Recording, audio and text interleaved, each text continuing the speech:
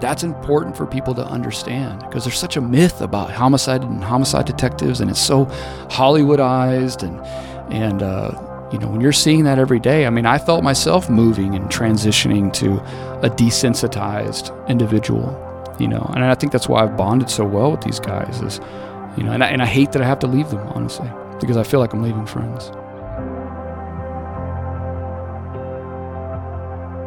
This project specifically is not about homicide detectives, okay? It's about homicide. It's about how homicide affects us as a society. It's a societal phenomenon.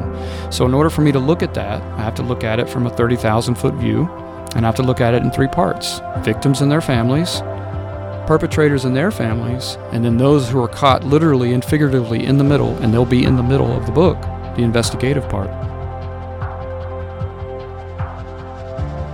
Yeah, I mean, I'm trying to not just bridge the divide between the general public and law enforcement, but I'm also, as far as the homicide subject itself, I'm just trying to get, if it helps prevent a homicide, then you know what? That's awesome. Somebody looks at this book and says, man, there's a lot involved in this, that hopefully it prevents something in the future. And if that's the case, and I'll never know it, but hopefully if that's the case, then everything was worth it. So it's like translating for the general public when I take a photograph. I'm a visual mediator between two groups of people who may never ever speak. And so in order for me to do that, I have to hyper focus on what I'm looking at within the frame. But in order to do that, I also have to take myself out of that moment. So there was many times where I would start to raise a camera and then I'd be like, nah, this one's for me. You're listening to the ATO Bridging the Divide podcast, brought to you by the Assist the Officer Foundation. Since 1999, the ATO has given assistance to the first responder community, and now we want to give them a platform to hear their incredible stories. We also want to hear the stories of the many people that support us. Our community is small, but it is strong. We have differences.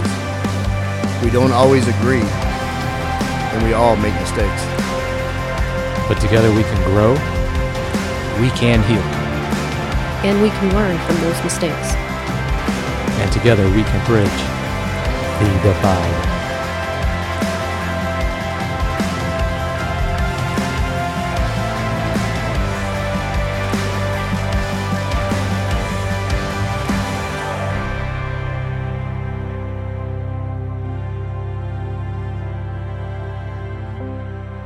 And if we cannot end now our differences, at least we can help make the world safe for diversity. For, in the final analysis, our most basic common link is that we all inhabit this small planet. We all breathe the same air. We all cherish our children's future. President John F. Kennedy gave this commencement speech in June of 1963.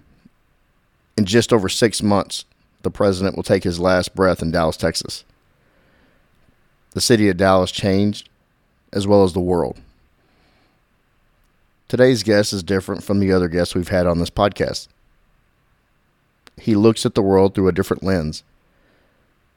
He attempts to show others what he sees through the lens of his camera. He's traveled the world. With his amazing artistic lens, he showed the world Campesino, Cuba, through a lens we have not seen in that country. He looked beyond the 60-year embargo in our country's and government's differences and documented pure humanity and struggle and despair and the sheer beauty of mankind. Now he's working on a new project right here in his native state of Texas, in my native city of Dallas, as he has been working with the Dallas Police Homicide Unit. It's the Assist the Officer Foundation honor to welcome the visual mediator, photojournalist, Richard Sharum.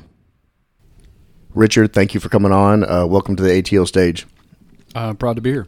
All right, before we get into the story, I want to welcome on two special guest co-hosts, Lieutenant Swires in the Homicide Unit. He commands SIU and Homicide. Is that correct, LT? Yeah, that's correct. Thank you for having us, Joe. Oh, yeah.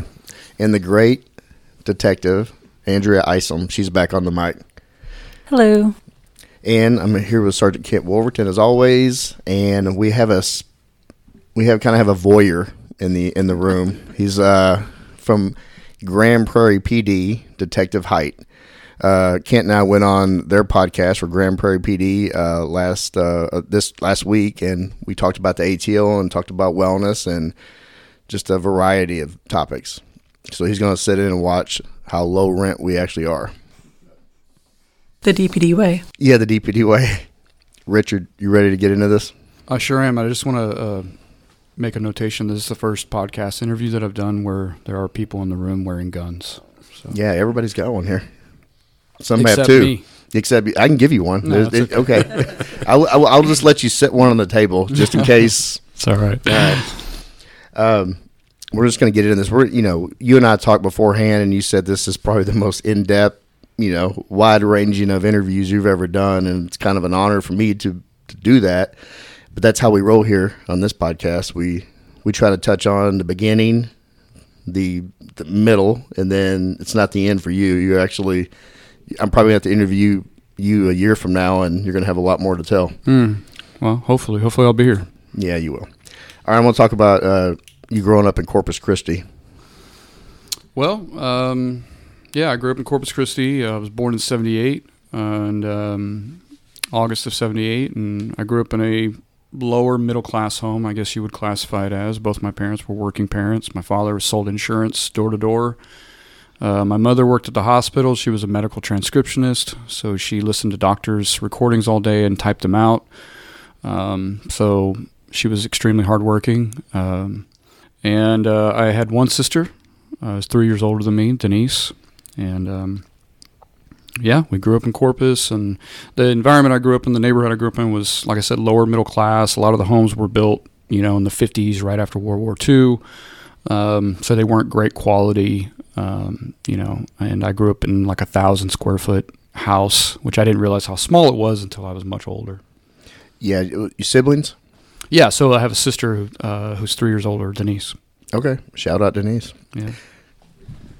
What's the best seafood restaurant in Corpus? Well, okay. So if you're from Corpus, you know this. And what it is it's not the fancy ones where you go and sit down and there's like music playing. No, the best seafood restaurant in Corpus, I don't even know if it's still there, is called Boat-Net. And it had the worst drive-through speaker system you can imagine. I mean, they could have literally put cans with a string and shit, and it probably would have... can I cuss on here? No. Okay. Well, you just got the explicit tag, so yeah, you're good. You're good to go. But yeah, I mean, it was terrible. But they had the best fried shrimp and and sides and stuff like that, and fried chicken. So it was fantastic. So I see a common theme there. Everything's fried. Yes. Okay. Yeah. So you talked about that part of Corpus growing up in there, and you were ostracized at some point by the color of your skin. Can you kind of explain that to the listener? Well, so I grew up in an environment where it was mostly Hispanic. There was hardly any African Americans. There were some, and there was almost no people that looked like me. And since we're on the radio, I'm more light complected. Now, the thing is that when you look at me, you don't realize that I'm actually part Hispanic. My grandmother, her parents came from Piedras Negras, which is right on the other side of the border. So my grandmother was full Hispanic. She was 4'11", beautiful woman, long black hair for most of my childhood. And she married a white man who was much older than her when she was 19 years old. And my father was the second oldest child. And so he was half Hispanic, half white, but he looked full Hispanic. He was very dark. And so when my father married my mother, who was from southern Alabama, who was very white, my sister, who was 3 years older than me, their first child, she was born in 75, she popped out looking just like my father, skin tone, and with dark hair. So she looked Hispanic. But when I came out 3 years later, I was born, white skin with blonde hair and blue eyes. My eyes ended up turning to hazel later on, but for the first few years of my life, I had blue eyes and blonde hair, very blonde hair. And so when you see family pictures of us when I was around that age, my dad's very dark, my sister's very dark, My mom's white. I look white. And so we look like we're a separated, a family that came from separate, origins. But in fact, my sister and I have the same blood. But growing up, I caught a lot of, I guess heat, you would call it, for being light complected in that area. And my sister got off a lot easier. So yeah, I had to deal with a lot of racism growing up. Here's the thing is, you hear all these terms like reverse racism and stuff like that, and there's really no such thing as reverse racism. There's just racism. I don't care where it comes from or which direction it's headed.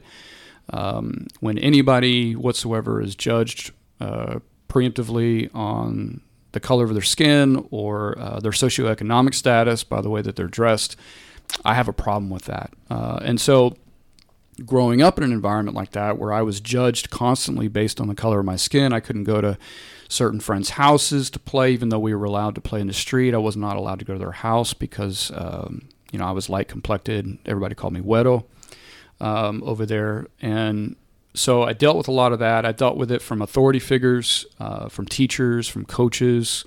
Coaches wouldn't play me because I was the only white kid on the team. I dealt with a lot of stuff in school. I had to learn how to fight very early on, in elementary, middle school, especially going into high school. And then I also dealt with it from the police, to be honest with you, because I grew up in a bad neighborhood, a bad environment. There was a lot of gangs, a lot of taggings everywhere, shootings. And because I grew up in that environment, which that area was called South Park over there in Corpus, similar to Houston's South Park, I guess, that when a police officer saw me walking around or whatever, he thought that I was there for nefarious reasons. He didn't think that I belonged there. And sometimes when they found out that I was from there, they would treat me worse because I was from that environment. So I grew up with a suspicion against police officers. And I grew up not necessarily upset with those that judged me based on the color of my skin, but I really felt sorry for them. I really felt sorry for people because I knew that it was a situation of they didn't know me, and they didn't necessarily want to take the time to know me like my friends' parents. So you had a level of mistrust with the police? Oh, yeah. Based on the interactions? Oh, yeah. I mean, police would roll through our neighborhood quite often and just, stop us for no reason, make us get on the ground, search our pockets, stuff like that, and then say, get out of here. And then, we'd get back up and play football in the street. So that stuff kind of happened a lot. And we can get into that more later on if you want, where I had an actual run-in with the police officers when I was 16 years old. That really kind of changed, my viewpoint for police officers for quite a long time, which is part of the reason why I wanted to do this homicide project. So we can get it all into that later on. But going back to Corpus, growing up, it taught me a lot about people judging others based on the color of their skin. And so I decided at that point, I could go in a situation like that. An individual can go one of two ways, right? They can go to where they hate all individuals, because they're judgmental, or they can go the other direction in that they want to try to express themselves to try to correct that problem. And so for me, I chose to go that other direction where I grew up, always wanting to express myself in order to try to, no pun intended, bridge the divide, like this podcast. I'm glad you worked that in there. Thank you. That's why I want to get on a variety of people and topics, and I want to get other sides of my upbringing, other sides of my beliefs. Mm-hmm. And growing up in Dallas, I grew up in the Oak Cliff area, and there was a time when we had some money, then no money, and I've seen a lot of similar things. And like kindergarten to third grade, I was the only white kid in class there in Oak Cliff, but it wasn't a big deal to me then because I didn't know any better, And then the police, I didn't start having interactions with the Dallas police until I was probably sixth grade, But I'm glad you brought that up because I want to get into more of that story later on about your interactions, because I want to hear another side. Mm-hmm. I just don't want to hear a bunch of diehard police reporters and I want to have a conversation about all sides. Well, yeah, and I want to say, I've been saying this around the office too. I say office, headquarters. It's been my office for almost a year, but It's your office. yeah, but it's funny because I'll get in debates with some of the detectives about certain things because I come from a different environment from the very beginning, but I'm able to empathize with both sides, and I think it's also been good for some of the detectives to have a little bit of a different injection into their worldview a little bit from someone who's not in their bubble all the time. So it's been mutually beneficial, I'll tell you that. I want to get into how you got into history. Why did you get such a love of history? And, just is it U.S. history, world history, all the above? Tell us about that. Well, I think that came from my mother. My mother was always attracted to history. We didn't have a lot of money growing up, obviously, from what I said previously. But what my mom would do is she would work her tail off, and then she would save up all her money every year. And then we would take one big family trip. And so every summer we would get in the van and we'd drive somewhere, and it was always historical based, so we'd go somewhere that had some sort of historical location and learn about it or whatever. One of my favorite locations that I used to love going to, because I grew up in Corpus, so her best friend lived in San Antonio.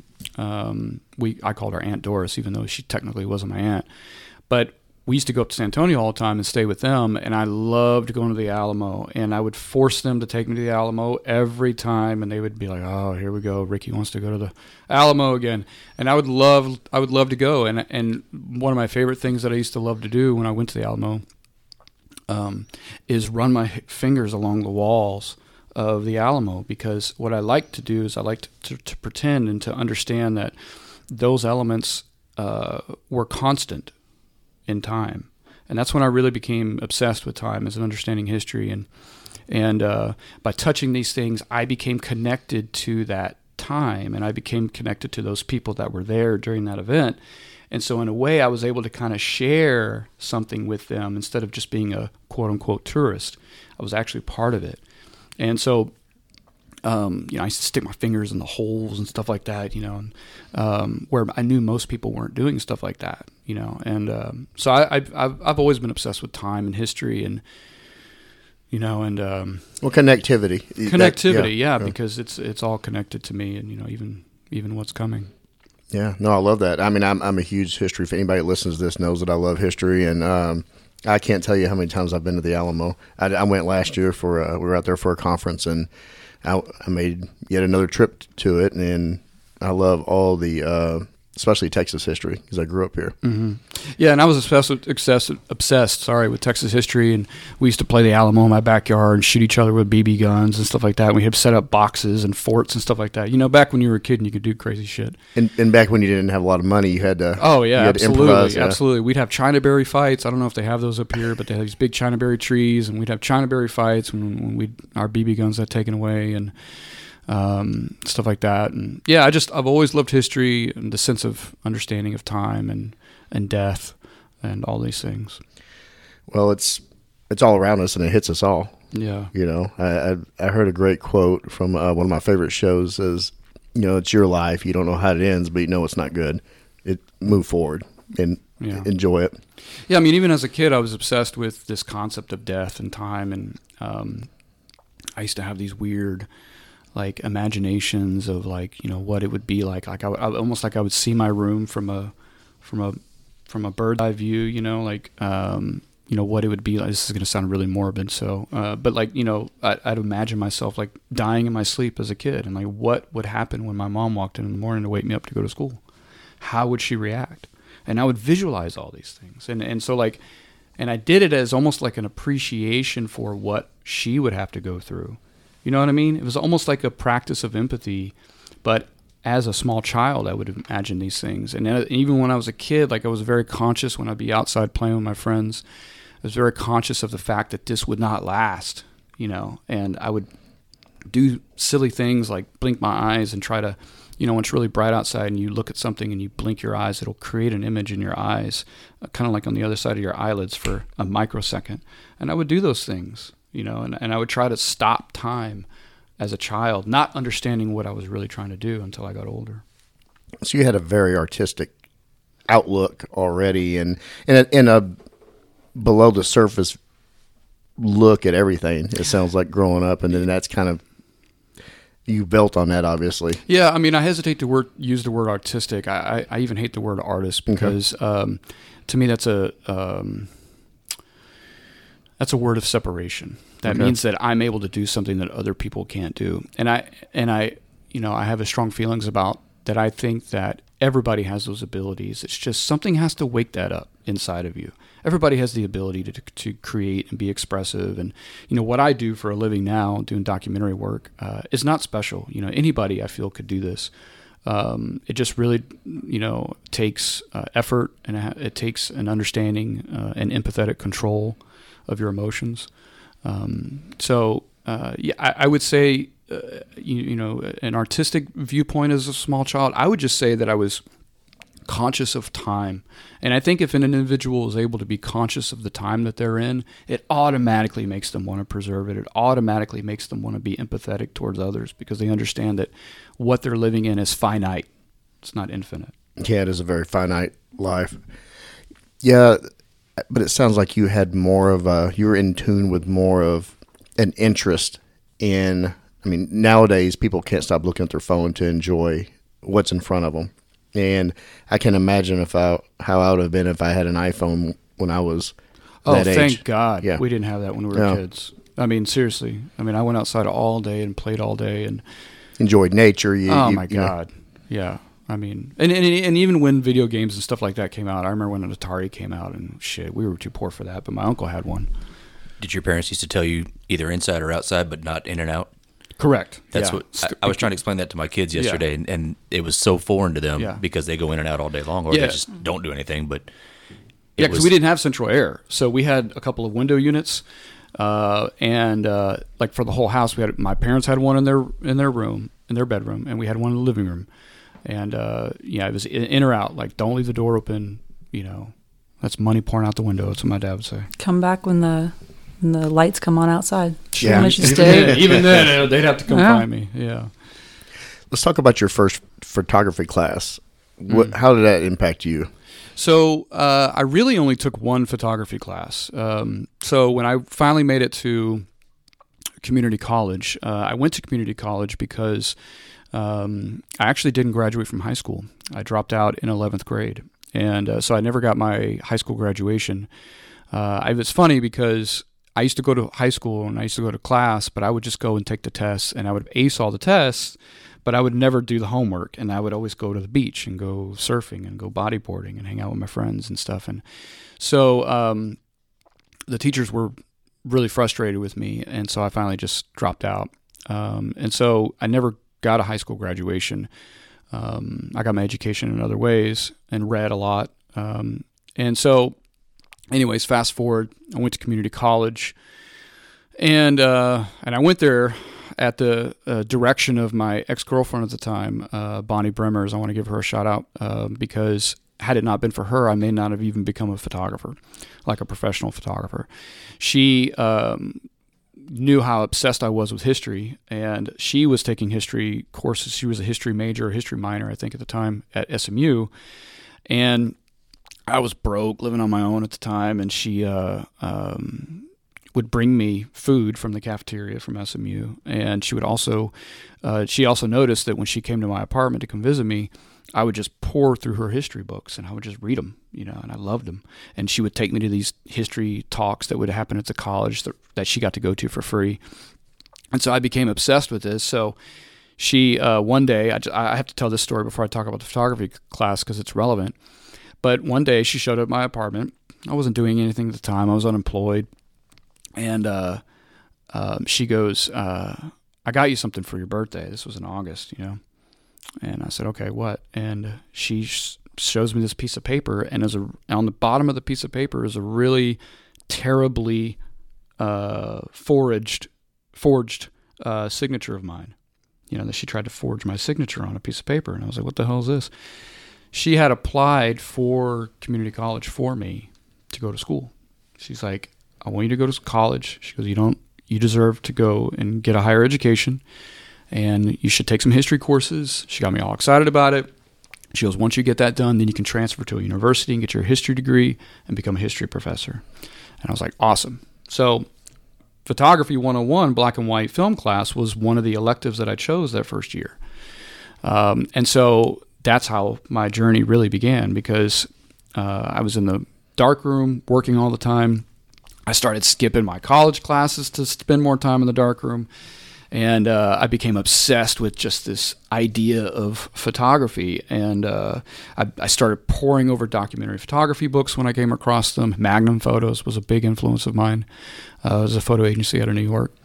And I just became obsessed with these photographers. So the guy who ran the photography department at Northlake, that's the college I went to in Irving, he finally came to me because he noticed that I was helping other students process film and print photos in the darkroom. And he goes, you've gotten pretty good at doing this. He goes, do you want to help me teach orientation classes on showing new students how to process their film and how to print photos? You can do like the orientation and run the darkroom. The college will pay you. And I was like, you know what? Do I get a key to the darkroom? And he said, yes. And I said, then I'll do it.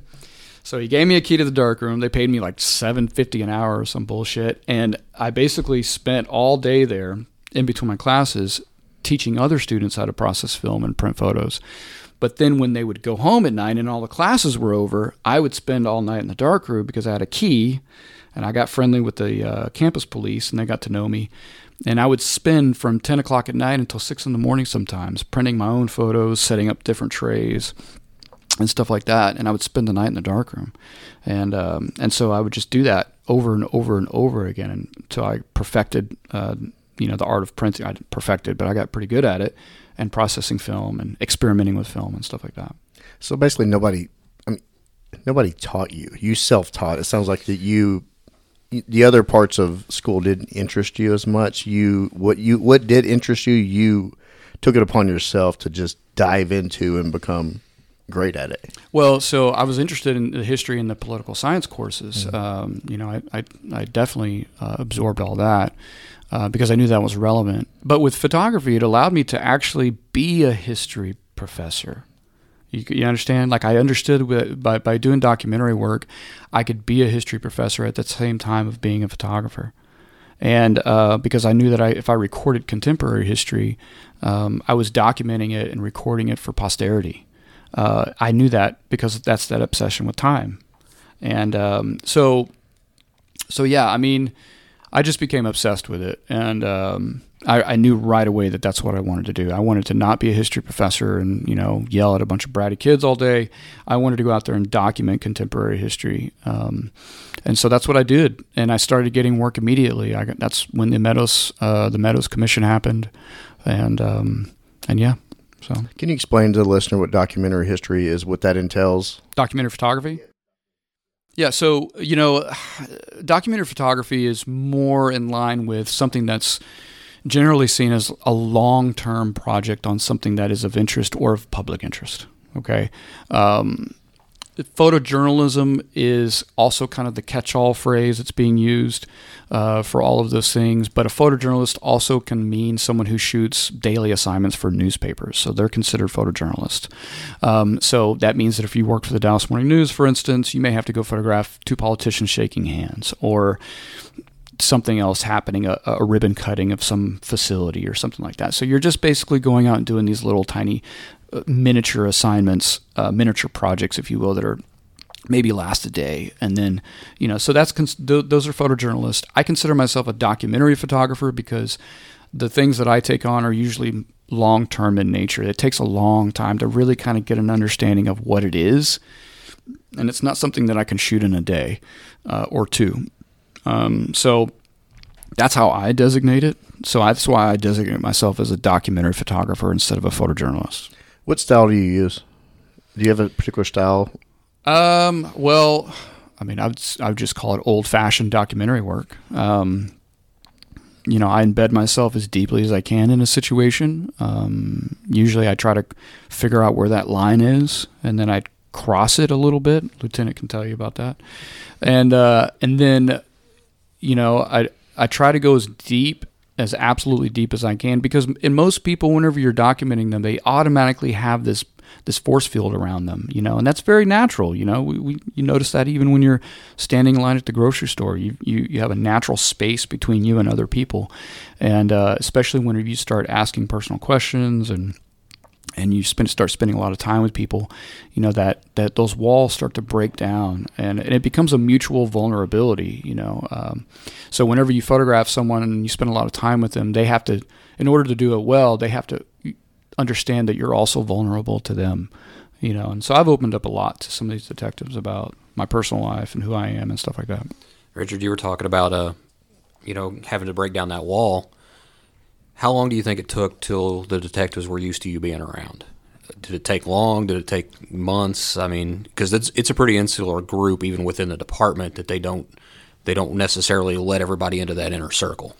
Well, I will say that I would say 99% of the people in Homicide, which is pretty good, took an almost immediate acceptance of me. In fact, it was so quick and so accepting that I thought that something was wrong, because I've photographed a lot of groups that are insular and that don't really let outsiders in, and so I thought that it was going to be really, really difficult once I got to Homicide. Once I finally got in, I thought it was going to be really difficult to kind of get into them and for them to accept me photographing them and to not see me as the media. That's the misconception that I get a lot, is people think that I'm the media, but I'm actually have nothing to do with the media. I'm an author. I do books. I put out long-term projects. But you're still an outsider into their world. Correct. But I can tell you, with Criddle's group, they were the first ones that I spoke with. I actually spoke to them in the conference room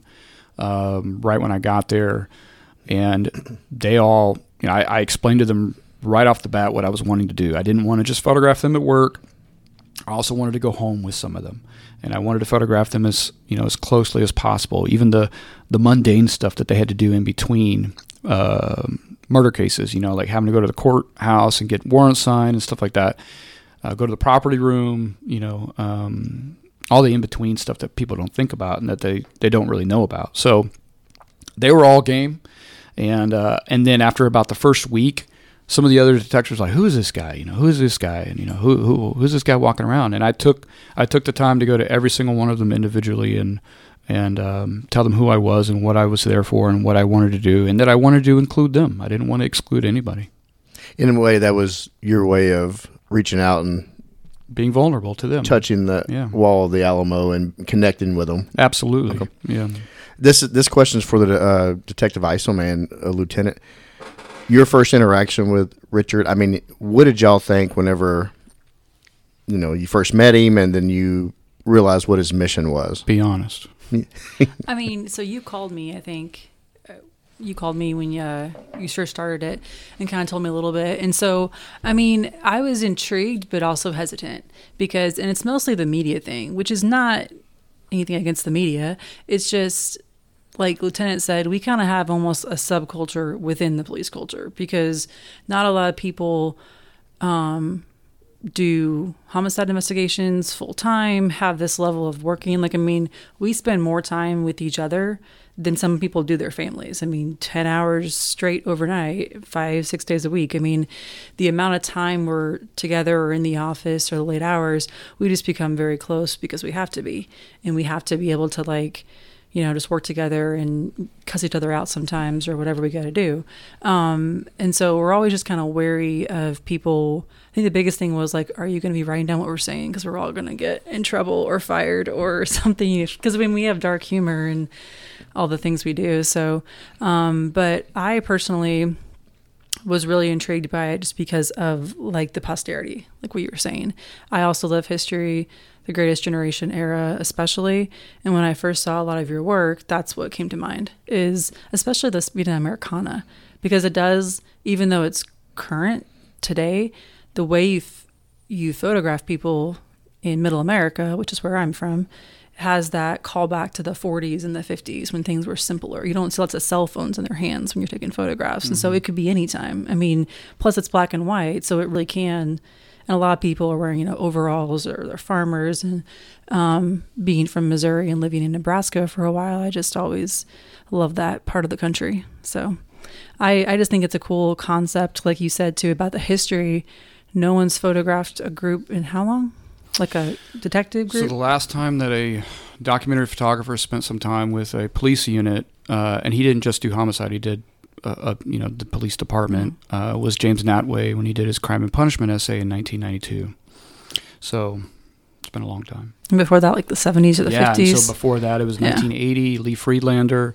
And then before that, Gordon Parks in 1958. So there hasn't been a lot of documentation of police units, and I have not found any one that it's been for this extended period of time for a homicide unit specifically. So this, in a way, it's groundbreaking, and it's its own document. It stands in its own league. So.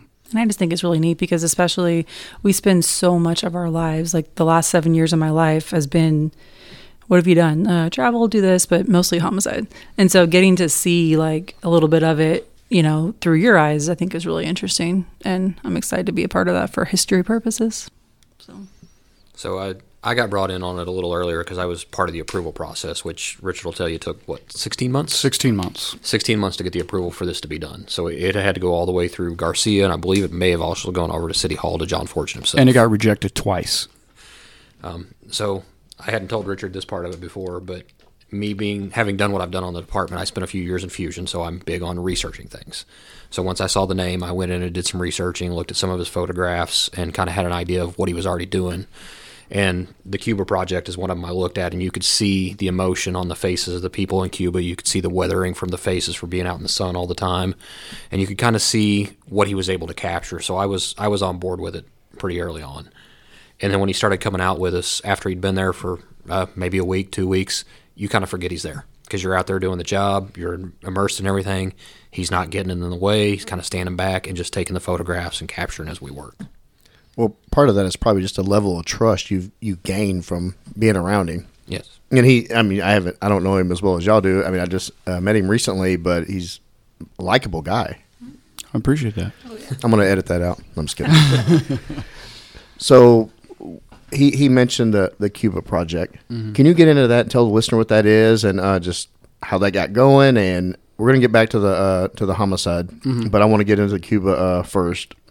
So with Cuba, really with all my work, but Cuba's a good example of it. All my work is based, kind of going back to that original growing up in Corpus, on this understanding of empathy. It's always trying to bridge some sort of divide. With homicide, it's the general public and law enforcement. With Cuba, it was with Cubans and with Americans. I consider myself to be a fiercely patriotic person. I love my country, and so therefore I critique it. And I think that what we did, or what we've done against the Cuban people, not so much the Cuban government, but the Cuban people since 1958, has been an atrocity. And I grew up in Corpus, as I mentioned, and Corpus has a giant U.S. naval base, okay? So there's a lot of Navy personnel around the city, people that work at the base. So I grew up hearing, when I learned about the Cuban Missile Crisis that happened in 1963, when I was a child growing up in school, one of the things that got repeated a lot in various classrooms was that Corpus Christi was on the list of targets during the Cuban Missile Crisis. So one of the missiles in Cuba was pointed, one of the nuclear missiles from Russia was pointed at Corpus Christi because it would have been a good launch spot, if you will, if we had waged war against Cuba.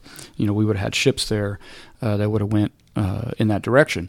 So Corpus Christi was one of the targets for elimination for that, if that would have happened. And back then, it would have been very difficult to stop an ICBM missile from Cuba going to Corpus in that amount of time. So had it popped off, Corpus probably would have been wiped off the map, which meant my family would have been wiped off the map.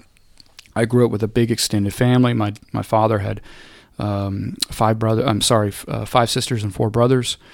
So I grew up with a giant family, and so I would have never been born. So these are the thoughts that went into my head as a kid. is that these people hate us. They're still there, Castro and all this. And so I grew up kind of in this environment where, just like most Americans, where A, I didn't know anything about Cubans as people, and B, they hate us from what we do know about them. So when I got older and I became a photographer and I had already been shooting for many years, I wanted to take on my first really big book project. Everything before that was just practice, if you will. I was doing projects, but it was mainly, few months at a time or something like that. I wanted to actually do something where I would spend years doing it. So I thought about it, and I thought, what can I do that is a statement for my own countrymen and countrywomen? But what's a giant divide that needs to be bridged? And I thought about it, and I thought, man, I don't know anything about Cuba. I don't know anything about these people. All I know about them is from the Cuban Revolution and what's happened afterwards, and Bay of Pigs and stuff like that. And so, who are these people? At this point, I had already traveled quite a bit all over the world, and I noticed that a lot of the things that we're taught are not necessarily 100% true. And so, obviously, we're blind to some things as a people. So I wanted to go to Cuba. I had no idea what I was going to do when I went out there. I just wanted to go out there and meet them. So I went out there in January of 2016 was the first time I went. And I went to the western part of the island, and I immediately I stayed with a farmer and stayed with him. And I was struck by just the hospitality and the warmness of these people. There's not cell phones everywhere. Everybody talks to one another. They're more nature-oriented. And I was also amazed at, the fact that they didn't care about politics. They didn't care about any of that. They wanted to know more about me as an individual, about my family. They wanted to tell me about themselves and their family. They were open. They were so open to me. Someone coming from a foreign, hostile land with a camera, and they accepted me immediately.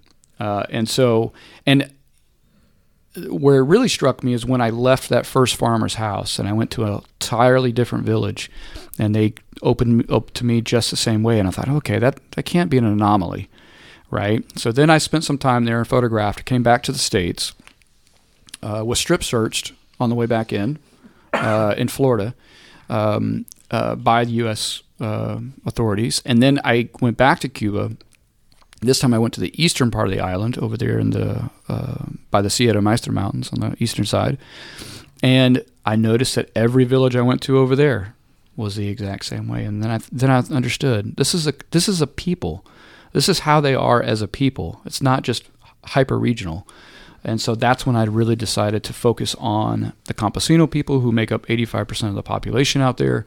So they're the vast majority of the people out there. And I decided to spend more quality time there, and that's what I did. Can you describe some of these villages for the listeners of the conditions, the living conditions, and you said you were welcomed right in, and they were very open with you, especially being an outsider because you're from America, from a hostile land, You're there with a camera, and you actually just kind of immersed yourself in with these communities. Can you describe what some of these villages and the living conditions were like? Well, to the layman, to someone over here, it would seem that the conditions were terrible, right? Because of what we've been accustomed to. But once you're there and you're walking down the road and you see the sunlight coming through the trees, and there's a natural mist in the air because it's so humid, and you see everybody walking down the road, and then a man comes by on horseback, and you see kids running in the street on their way to school, then it becomes more of a situation where you understand what real paradise is and what real happiness is. Because one of the things that I noticed wherever I went in Cuba, especially the Campesino people, the people that live rurally, is how happy they are, okay? And not only are they happy, but they don't want... They're aware of what we have and who we are and the things that how much richer we are as a country. But, it was extremely difficult to find someone there who did not want to be there. And I know that that's not the narrative. Most of the people that you see coming upon the shores in Miami and all these stuff like that, people who are escaping Cuba, are from the cities. Now, the cities are a different concept. So the quality of life, quality of living, I would say in the cities was terrible. but so is it here sometimes. But in the countryside over there, I mean, it was paradise. Even though the houses were simple, they were made, of balsa wood on the exterior, thatch roof, dirt floors, for the most part. But the houses were extremely clean. You'd go inside the house, all the furniture was handmade. And what it does is it reminds you, if you know anything about history and about our own history, it's like going back to the United States when we were more of a pastoral country, when we were more rural based in this country, before everything was connected, when Eisenhower built the highway system. So that's what it reminded me of. And I felt extremely comfortable in those situations. I never got sick there. The water was always super clean. So, when you say living conditions, it's assumed that, it must have been terrible. These people were living in poverty. Man, these were the happiest people on earth. And if I could raise a family there, I would. I'll tell you that. What are some of the misconceptions about, you mentioned some, but can you go a little further with misconceptions that we have with that country? Well, that the people hate us, number one. That's absolutely false. No matter where I went, whether it was in the cities or in the countryside. Number two, that it's dangerous. I got warned by people who had never been to Cuba before I went. Hey, watch out when you go to Cuba. They don't like you there. They might, kidnap you and hold you for ransom or whatever. Absolutely false. Absolutely false. I mean, I couldn't state that, more strongly. I've been all over this world, right? I've photographed on 5 different continents. Okay, I've been a lot. Been a lot of places. Cuba is by far the warmest, most hospitable place I've ever been to. I've never felt safer than I did in Cuba. The second place would be Kyoto, Japan, when I went to Japan and photographed there. But in Cuba, it was by far the safest place that I've ever felt. I felt completely comfortable there. If you were hungry, somebody would give you food. If you were thirsty, somebody would give you water. If you needed somewhere to stay, you could literally walk up almost to any house in any village over there on the eastern side of Cuba and the western side, and ask if there was somewhere you could stay, and they would put you up in their bedroom if they had to, and sleep on the floor if they had to. So that's the kind of environment we're talking about. So that's a huge misconception. The other misconception is that they're starving. So in Cuba, in the cities, yes. When people live in tenements and they live in buildings, these old concrete buildings, they're having to stand out in lines for food because they don't have a food source. They have monthly rations that they have to go and get their rice or whatever. But when you're in the countryside, which is what I said, 85% of the country is actually countryside, those people are not deprived. They're out there, the only fat people I saw in Cuba were in the countride. Okay. Hell, we have poverty here and deprived people here standing in lines for food. Absolutely. And when you're in the countryside, when I was in the Sierra Maestra, they mostly grow coffee up there. And so if you're a coffee farmer and you grow a bunch of coffee, you take some of the coffee that you're allotted or whatever off of your land, and you would go trade it for rice, you'd go trade it for fish, you'd go trade it for whatever that this other farmer has. And so they were well fed, well supplied, well stocked. How long did you stay there? I was off and on there for 4 years. Man, that's a deep dive. It is a deep dive, because here's the other thing, is that not just Cuba, but like these other projects that I'm doing, even with Homicide and with Spina Americana, it's an injustice whenever you go and photograph a subject. When you go and try to document a subject, it's an injustice to them to just parachute in and get the hell out. A lot can be taken out of context. A lot can be taken out of context, and it's dishonest. And it's not necessarily the fault of a photographer. Sometimes they have to do that. They don't have a choice because they don't have the funds, or they don't have the freedom or the ability to really deep dive on something. Lieutenant asked me about a project I did a couple of years ago where I went to Vegas and I photographed the people that are living underground in Vegas. There's close to 2,000 people that live in the tunnels under the Strip. A lot of people don't know about them. A lot of people in Vegas don't know about them. And so I went and spent 8 days there. I was originally hired to do an editorial assignment by Deseret Magazine out of Utah. And they hired me to go and shoot, and they only said they would only pay me for 2 to 3 days. I went for 8 days. And I didn't even care if they didn't pay me after. And they didn't. They didn't pay me more than 2 to 3 days. So I didn't actually make any money on the trip. I didn't make a profit. In fact, I lost money. But the fact is that not a lot of people have seen what that looks like down there, because it's extremely dangerous down there. They don't allow people with cameras normally. It took me a couple of days to get ingratiated, get it situated with them, for them to accept me and not kill me, because I have a camera and a camera bag. That's easy money for them. I almost got stabbed on the first day, but I didn't run away, and I stuck with them, and then I photographed them for 8 days. And as far as I know, other than a couple of organizations that take cameras down there, video cameras, there hasn't been, a photography documentation of these people for that long. So, but to me that was important. That was important work that needed to be done. It needed to be seen. To document. And with Cuba, it's that bridging that divide. I knew that most Americans didn't know anything about Cubans, so I wanted to go out there as an American. Okay, everybody thinks it's a book about Cubans, that it's a Cuban book. It's a book, it's a book for Cubans. No. It's an American book by an American photographer for Americans, because I want Americans to see that side of Cuba that they're not taught. Can you talk about some emotional moments you had there?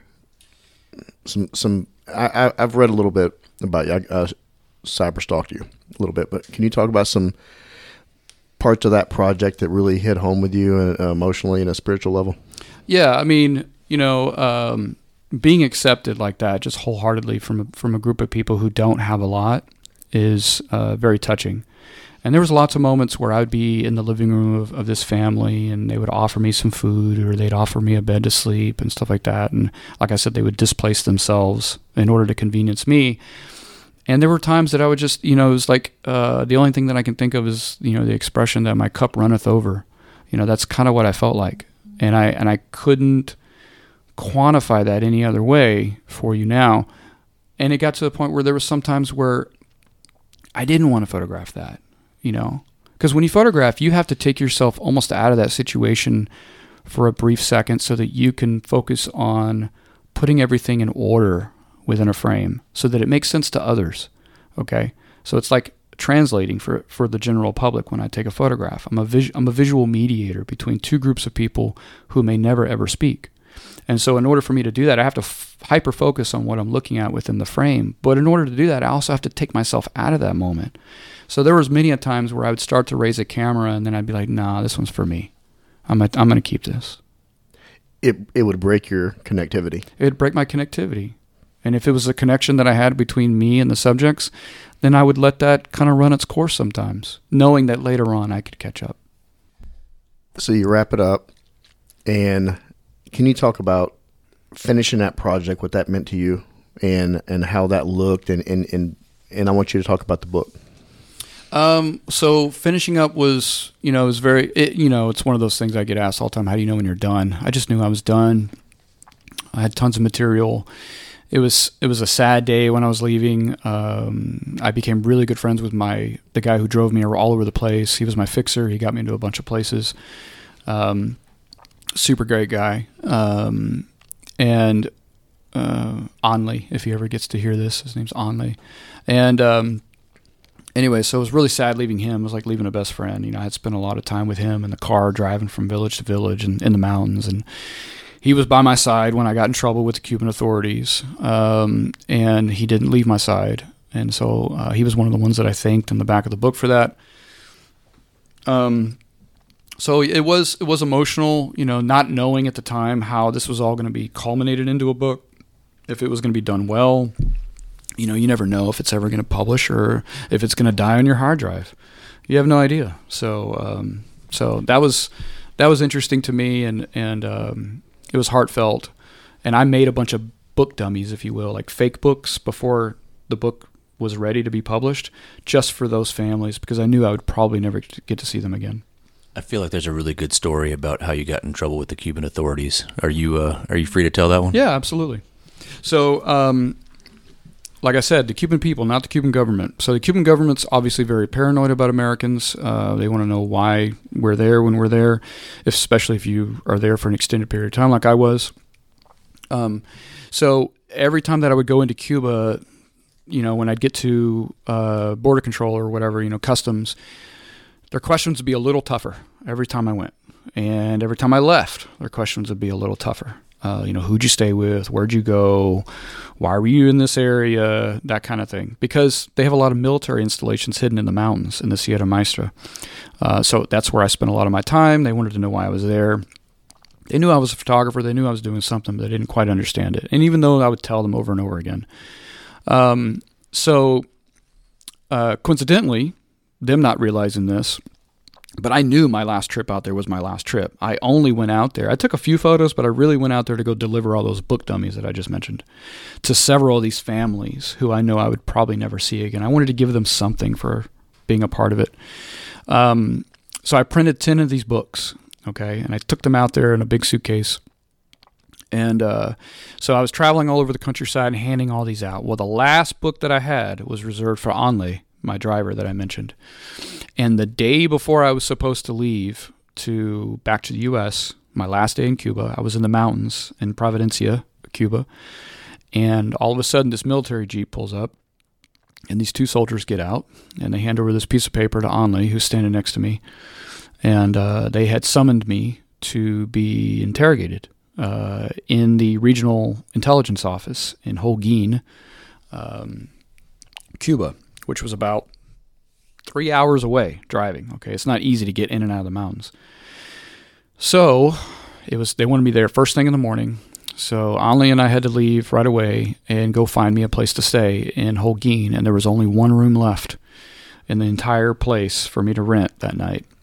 So I went. Holguin's a city; it's not a village. So I went, and Anle was nervous for me. He said, he's like, I'm worried about you.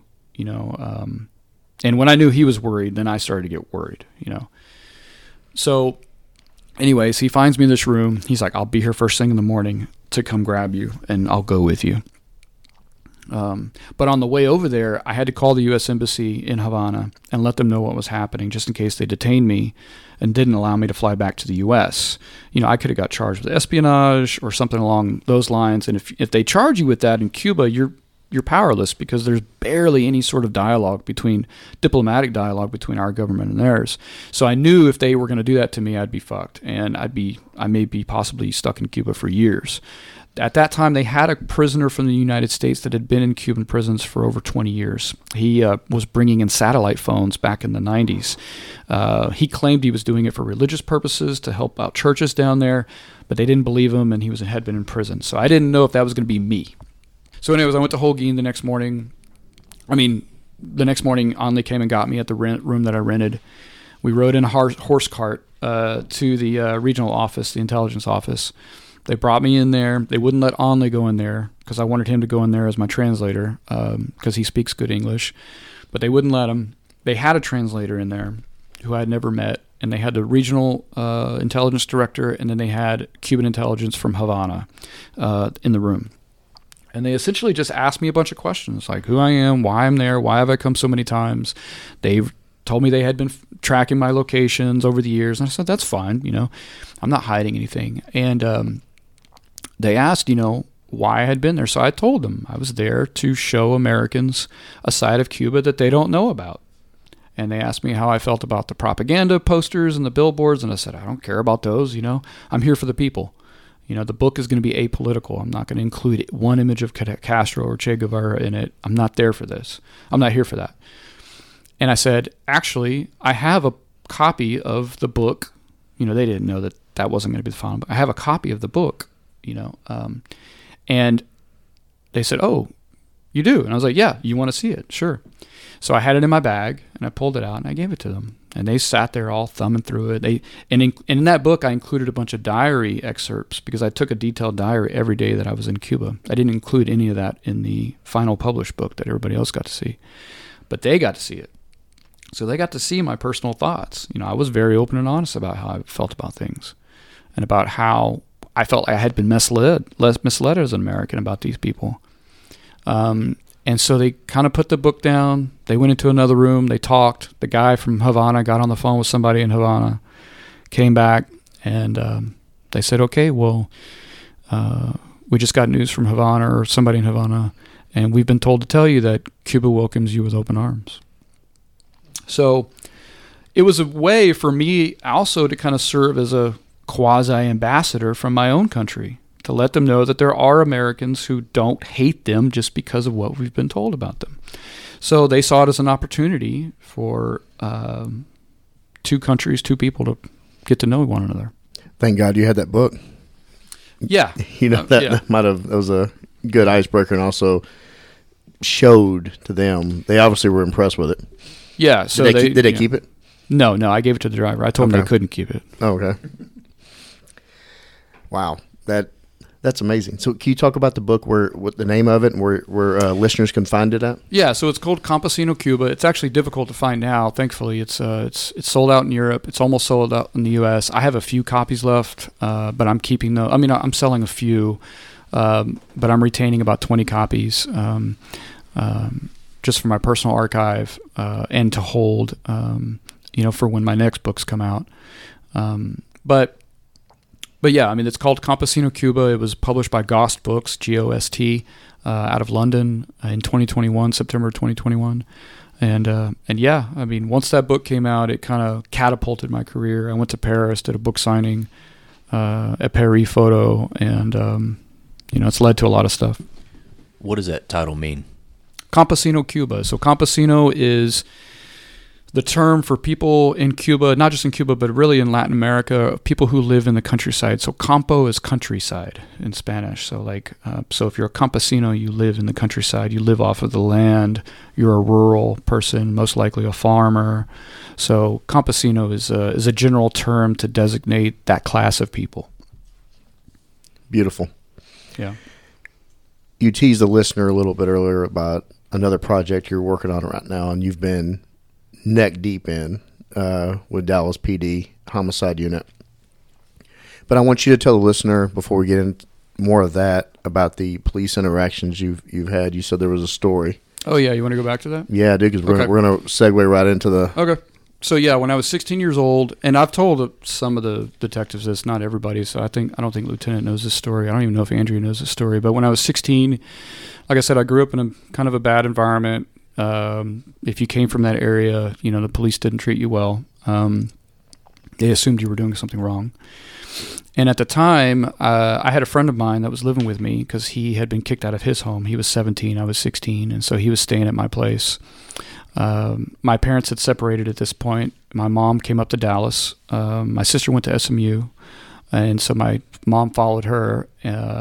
She had basically kind of given up on me a little bit. She didn't want to see me go to jail or get killed. So she came to Dallas, and so it was just my father and I in the house. And my father didn't really, for lack of a better term, care very much about what I was doing, which is part of the reason why I dropped out of high school. But at the time, my buddy Joey was living with me, and even though we used to walk to the corner store all the time, I don't know, for some reason we just did not feel like walking this night. It wasn't raining or anything like that. But this is before cell phones and all that stuff. And so we wanted to go use the payphone because we didn't have a phone at my house. Okay. So we didn't even have a phone. And my dad didn't want to pay the phone bill.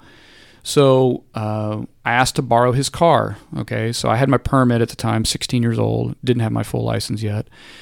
And so he's like, sure, just come right back. So we took his car to the corner store to use the payphone. My buddy Joey's on the payphone outside. My car's parked right next to it, or my dad's car's parked right next to it. It's like an old white Chrysler, POS. And I go inside the store. Now, I'm 16 years old, and I'm not supposed to be able to buy a lotto ticket, but I bought my first lotto ticket that night. Okay, I picked the 5 or 6 numbers or whatever it was, paid $1 because that's what I had on me. And then I go outside, and I see Joey up against the wall with 2 police officers. Mind you, we didn't have anything on us, no drugs or anything like that. They grab me immediately when they understand that I'm with him, throw me up against the wall. And, there's a senior cop. I don't know who he was. Now I know he probably was a sergeant or something like that. I know that now. But I know he was in charge of the other officers because he was the one that was telling them what to do and stuff. Or, they were deferring to him. And there was a couple of, one of the cops was really young, so I guess he was rookie-ish. And anyway, so they throw us up against the wall. They start kicking our legs wider and wider and wider to the point where they can't really get any wider. In fact, they kicked my left leg at that point, and I lost my balance with my hands up against the side of the corner store, in the back of the corner store. And the way the corner store there was parking behind it. That's where the payphone was. So if you were back there, no one could see you unless you happened to be in the parking lot. Okay, so anybody driving by the corner store couldn't actually see this happening, and I think they knew that. And so at one point I fell back because I couldn't hold my balance anymore. My legs were too wide. And they picked me up by the neck, put me back up, slammed me up against the wall. These other two cops pulled up. They are all laughing at us. They start kicking us, punching us in the back. And I guess the guy that was in charge, like I said, he must have been the sergeant or whoever. He was the older cop. He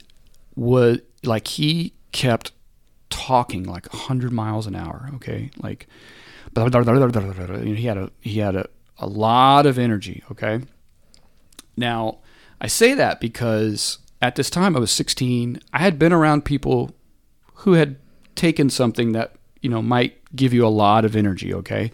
He wasn't just amped up like from adrenaline. This guy was on something, okay? And like Joey and I were kind of looking at each other and kind of talking in between ourselves when they would talk amongst themselves. And finally, this guy, he goes around to the side of my dad's car. Car's locked, okay? And he says something along the lines of, give me the keys to this car. He's whatever, and they're looking in my pockets. Well, I had my keys in my shoe, okay? I don't know why, but we used to put my keys, whenever I did drive my dad's car, I put it in my shoe. I never put it in my pocket. So they couldn't find the keys. Our shoes were still on. And I was like, no, I won't give you the keys, or, I don't know where the keys are or whatever. And he goes, if you don't give me the keys, I'm going to break this car window and get into the car. And so at that point, we're on the ground again. They're searching all over. They find the keys. And I said, you can't get in the car or whatever. I was 16 years old. I didn't know. And I was like, you can't get in the car without our permission. You have no reason to suspect us. We're not doing anything wrong. He goes, all I need is a reason. And so what he does is he goes around the side of the car, clicks his flashlight. He looks in the passenger window like he's looking at the floorboard, and he says, oh. He calls over the rookie, this young kid. He looks like he's 14 years old, and he says, come here. He goes, you see that? Almost like he had to have someone else corroborate. I don't know. And the rookie looks down. He looks at this guy. He looks down again. He looks back up at the guy, and he goes, yeah. Okay? So, now mind you, my dad, this is his car.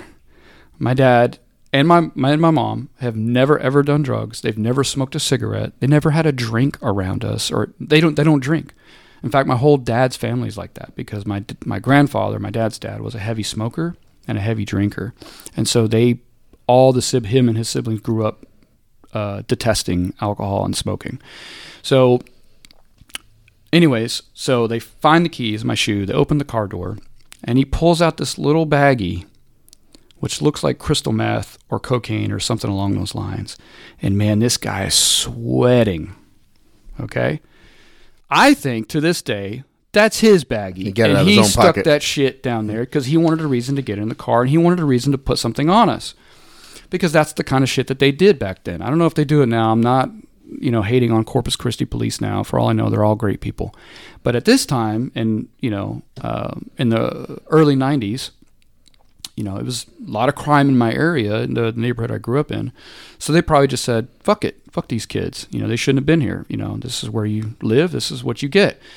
So they start, one of them punches me in the side, picks me up because I dared talk back to this guy. They throw me in the back of one car. They throw Joey in the back of another car.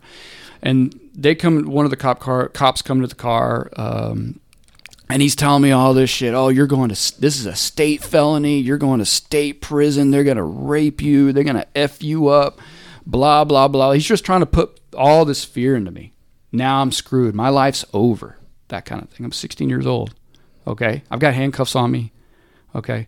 They drive us to this field that's not too far from that area. They let us out, take our cuffs off, push us down to the ground, and they get in their cars and they leave. That's how they left us. And your dad's car was way back where? It was back over there. They never towed it or nothing. So then we had to walk miles to get back to the corner store.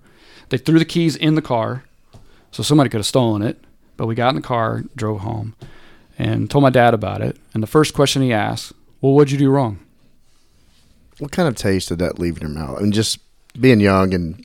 Oh, I hated cops. Yeah. I hated cops. And it's funny because part of the reason that I wanted to do this project was because I didn't really have a lot of interactions with police officers up until that point. This happened when I was 16. I turned 45 in August. So up until I was doing this, this is part of the reason why I was like, you know what? I want to go as deep as I can into the police department, if they'll let me, and go into the homicide unit. I want to see who these people really are, just like Cuba. So you had no interactions from 16 up until you started this project personally with... Unless I got pulled over for speeding or whatever. But you, like the rest of us, have seen historically, you're a big fan of history, history of police abuse, and so did that kind of like, did that add to your opinion? Yeah, of course that added to my opinion. And I've dedicated my life to photographing socioeconomic or social injustice. Okay. Mm-hmm. That includes, sometimes dealing with people who did not also like police officers for whatever reason. And so I'd hear a lot of these stories or whatever. I was told, and when I went to Vegas, in fact, that if I go into the tunnels, the police are not coming after me. So if I get stabbed or killed down there, I'm on my own. I had a lot of preconceptions, but I'm also aware that I was also had misconceptions, that the possibility was that I had misconceptions about law enforcement and about police officers. And part of the reason why I wanted to do this homicide project was not just because of misconceptions that I may have, but I knew that there was misconceptions that the public had about law enforcement because of what happened, with all the police stuff that happened over the last 2 or 3 years. After George Floyd and all that. And I knew there was a lot of protests going on, a lot of people saying defund the police and blah, blah, blah. And even I knew that's probably not a smart idea. And so I wanted to deep dive into do a law enforcement project or a project involving homicide and law enforcement because I wanted to go, I thought about it. I was like, what is the part of the police department where these people are really, really doing something for the public good? Okay?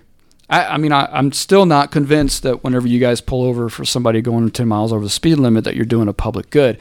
But I wanted to go somewhere where I knew in the police department that these people were out there doing the worst part of society. They're dealing with the worst part of society besides child abuse and stuff like that, of course. But who are the ones that are cleaning up after the worst instances in society where people kill each other? And, they see the grime. And so I wanted to go to the worst of it. And so I wanted to get as deep as I could with these people.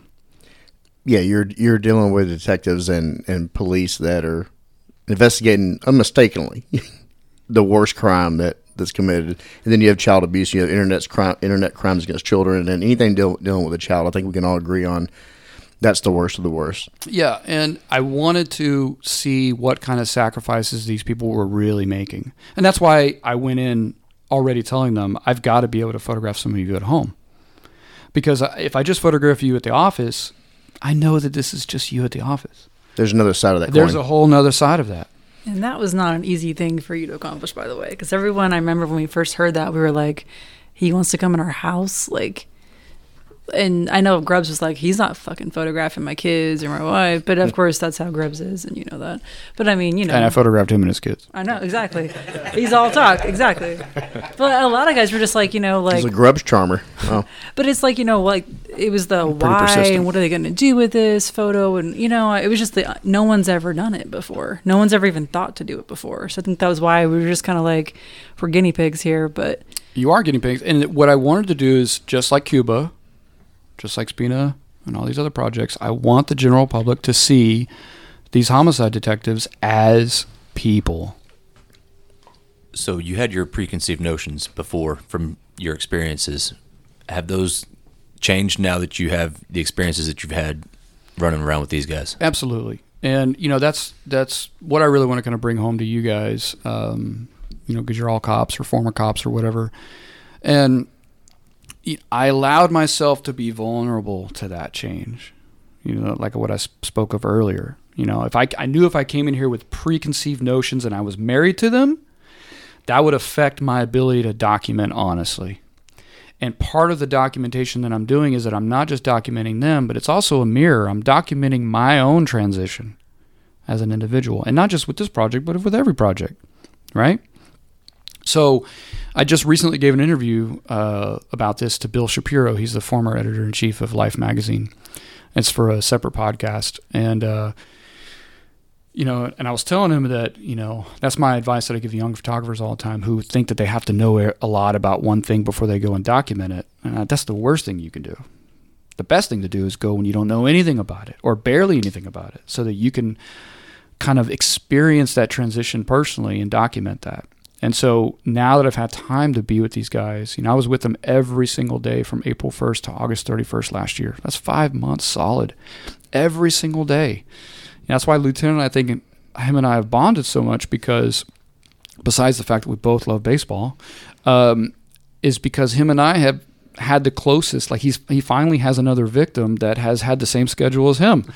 Because no matter what squad is up, he goes to a lot of these scenes. And I would see him at a lot of these scenes. Oh, hey, how are you going? How you doing, Lieutenant? We were just at a murder for another squad 2 days ago, and now we're at another murder for a new squad.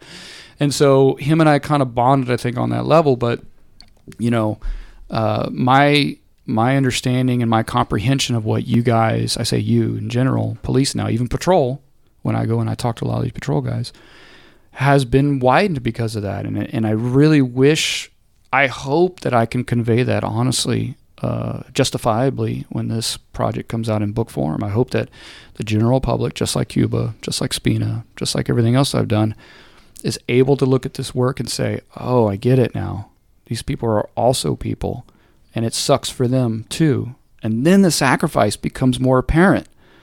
The fact that they have to go and deal with this part of society and to deal with it psychologically and emotionally and mentally, and then go home to their families.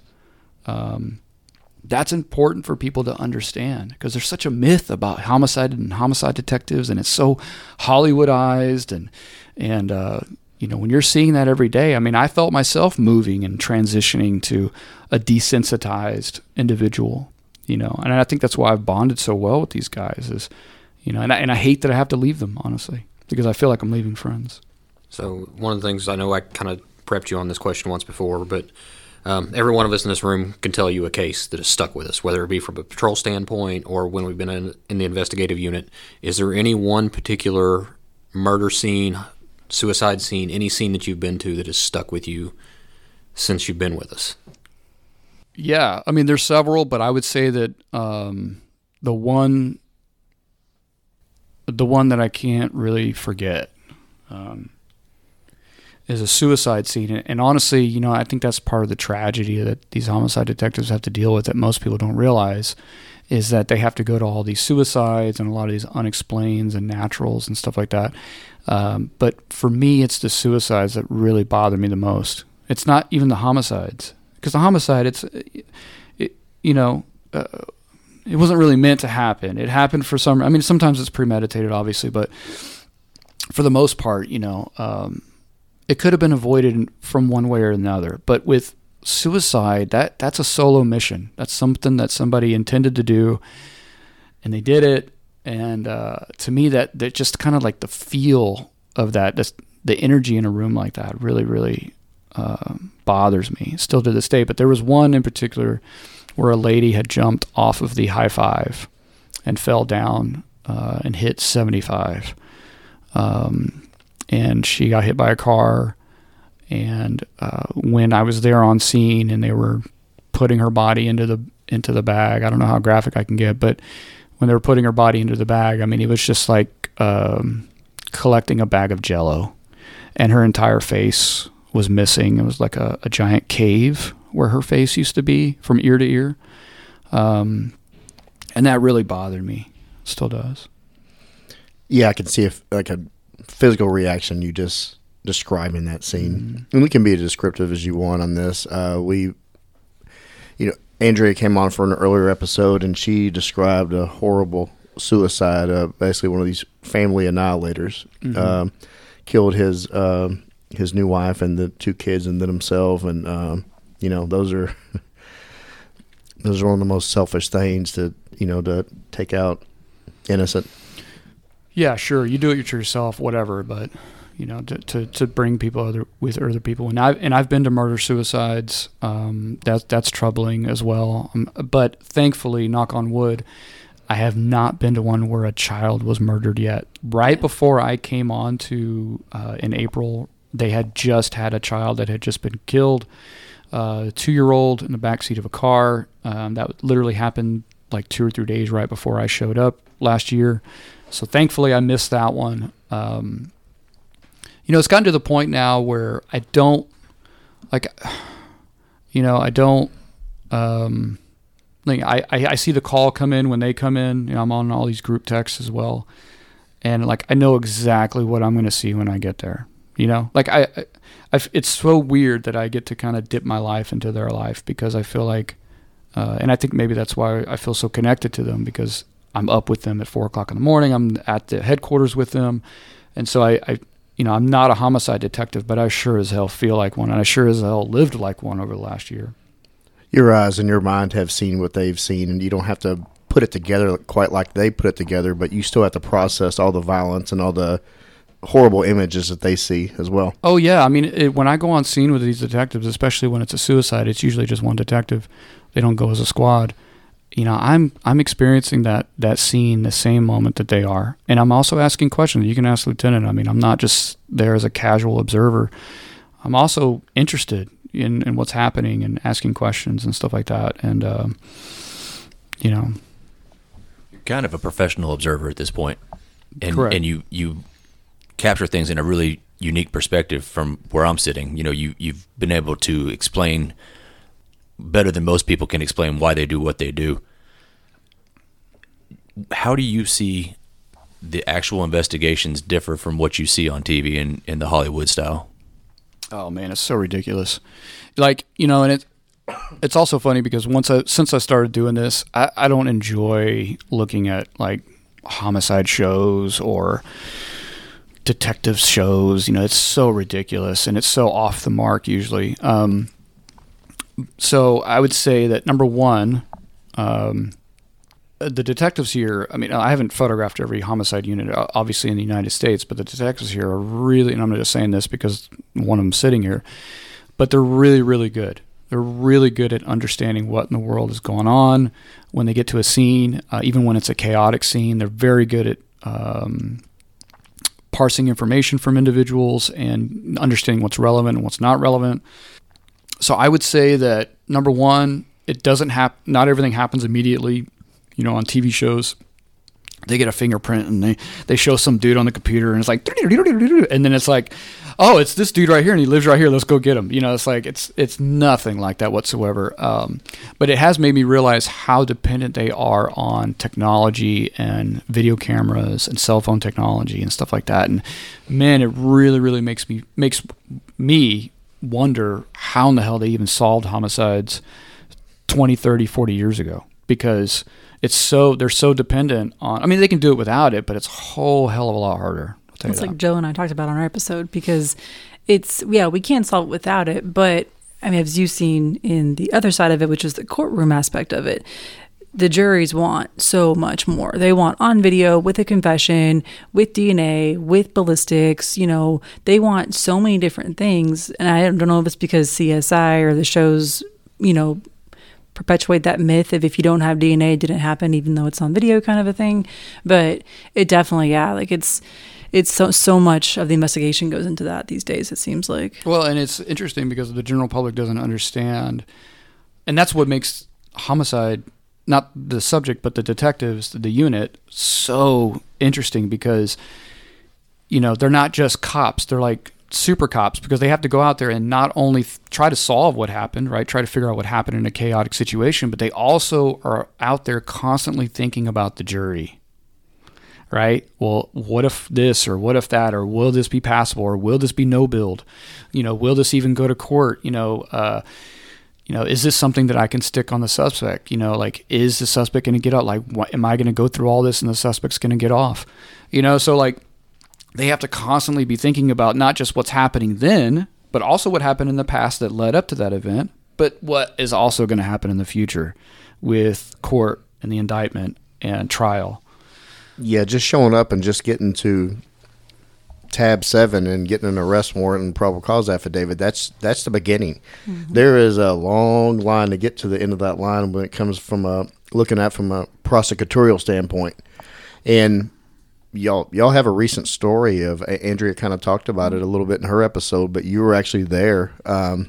Can you talk about that, Andrea? Just kind of kick it off and let Richard give his perspective of it and what he did. I'm curious because I think the biggest thing for me and some of the detectives is just seeing how Richard sees things. Because if you think about it, there's very few people who've seen as many death scenes as he has.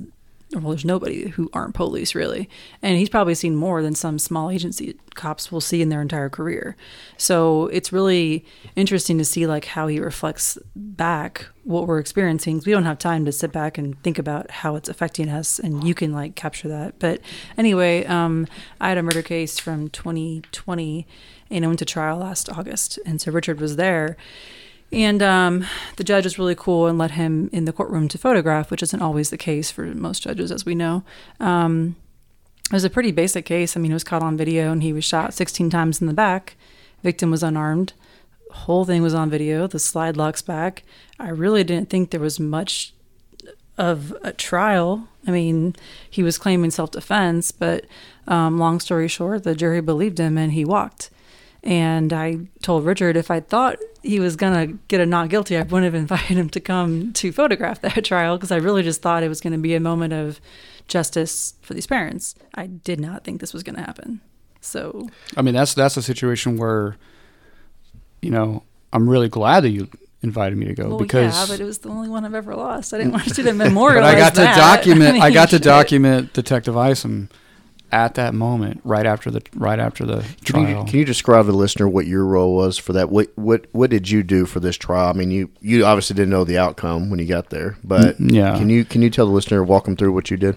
Well, it's one of those things, right, where you don't really understand something until you're involved in it. And what I mean by that is, you don't know what it's like to have a son murdered until you've had a son murdered.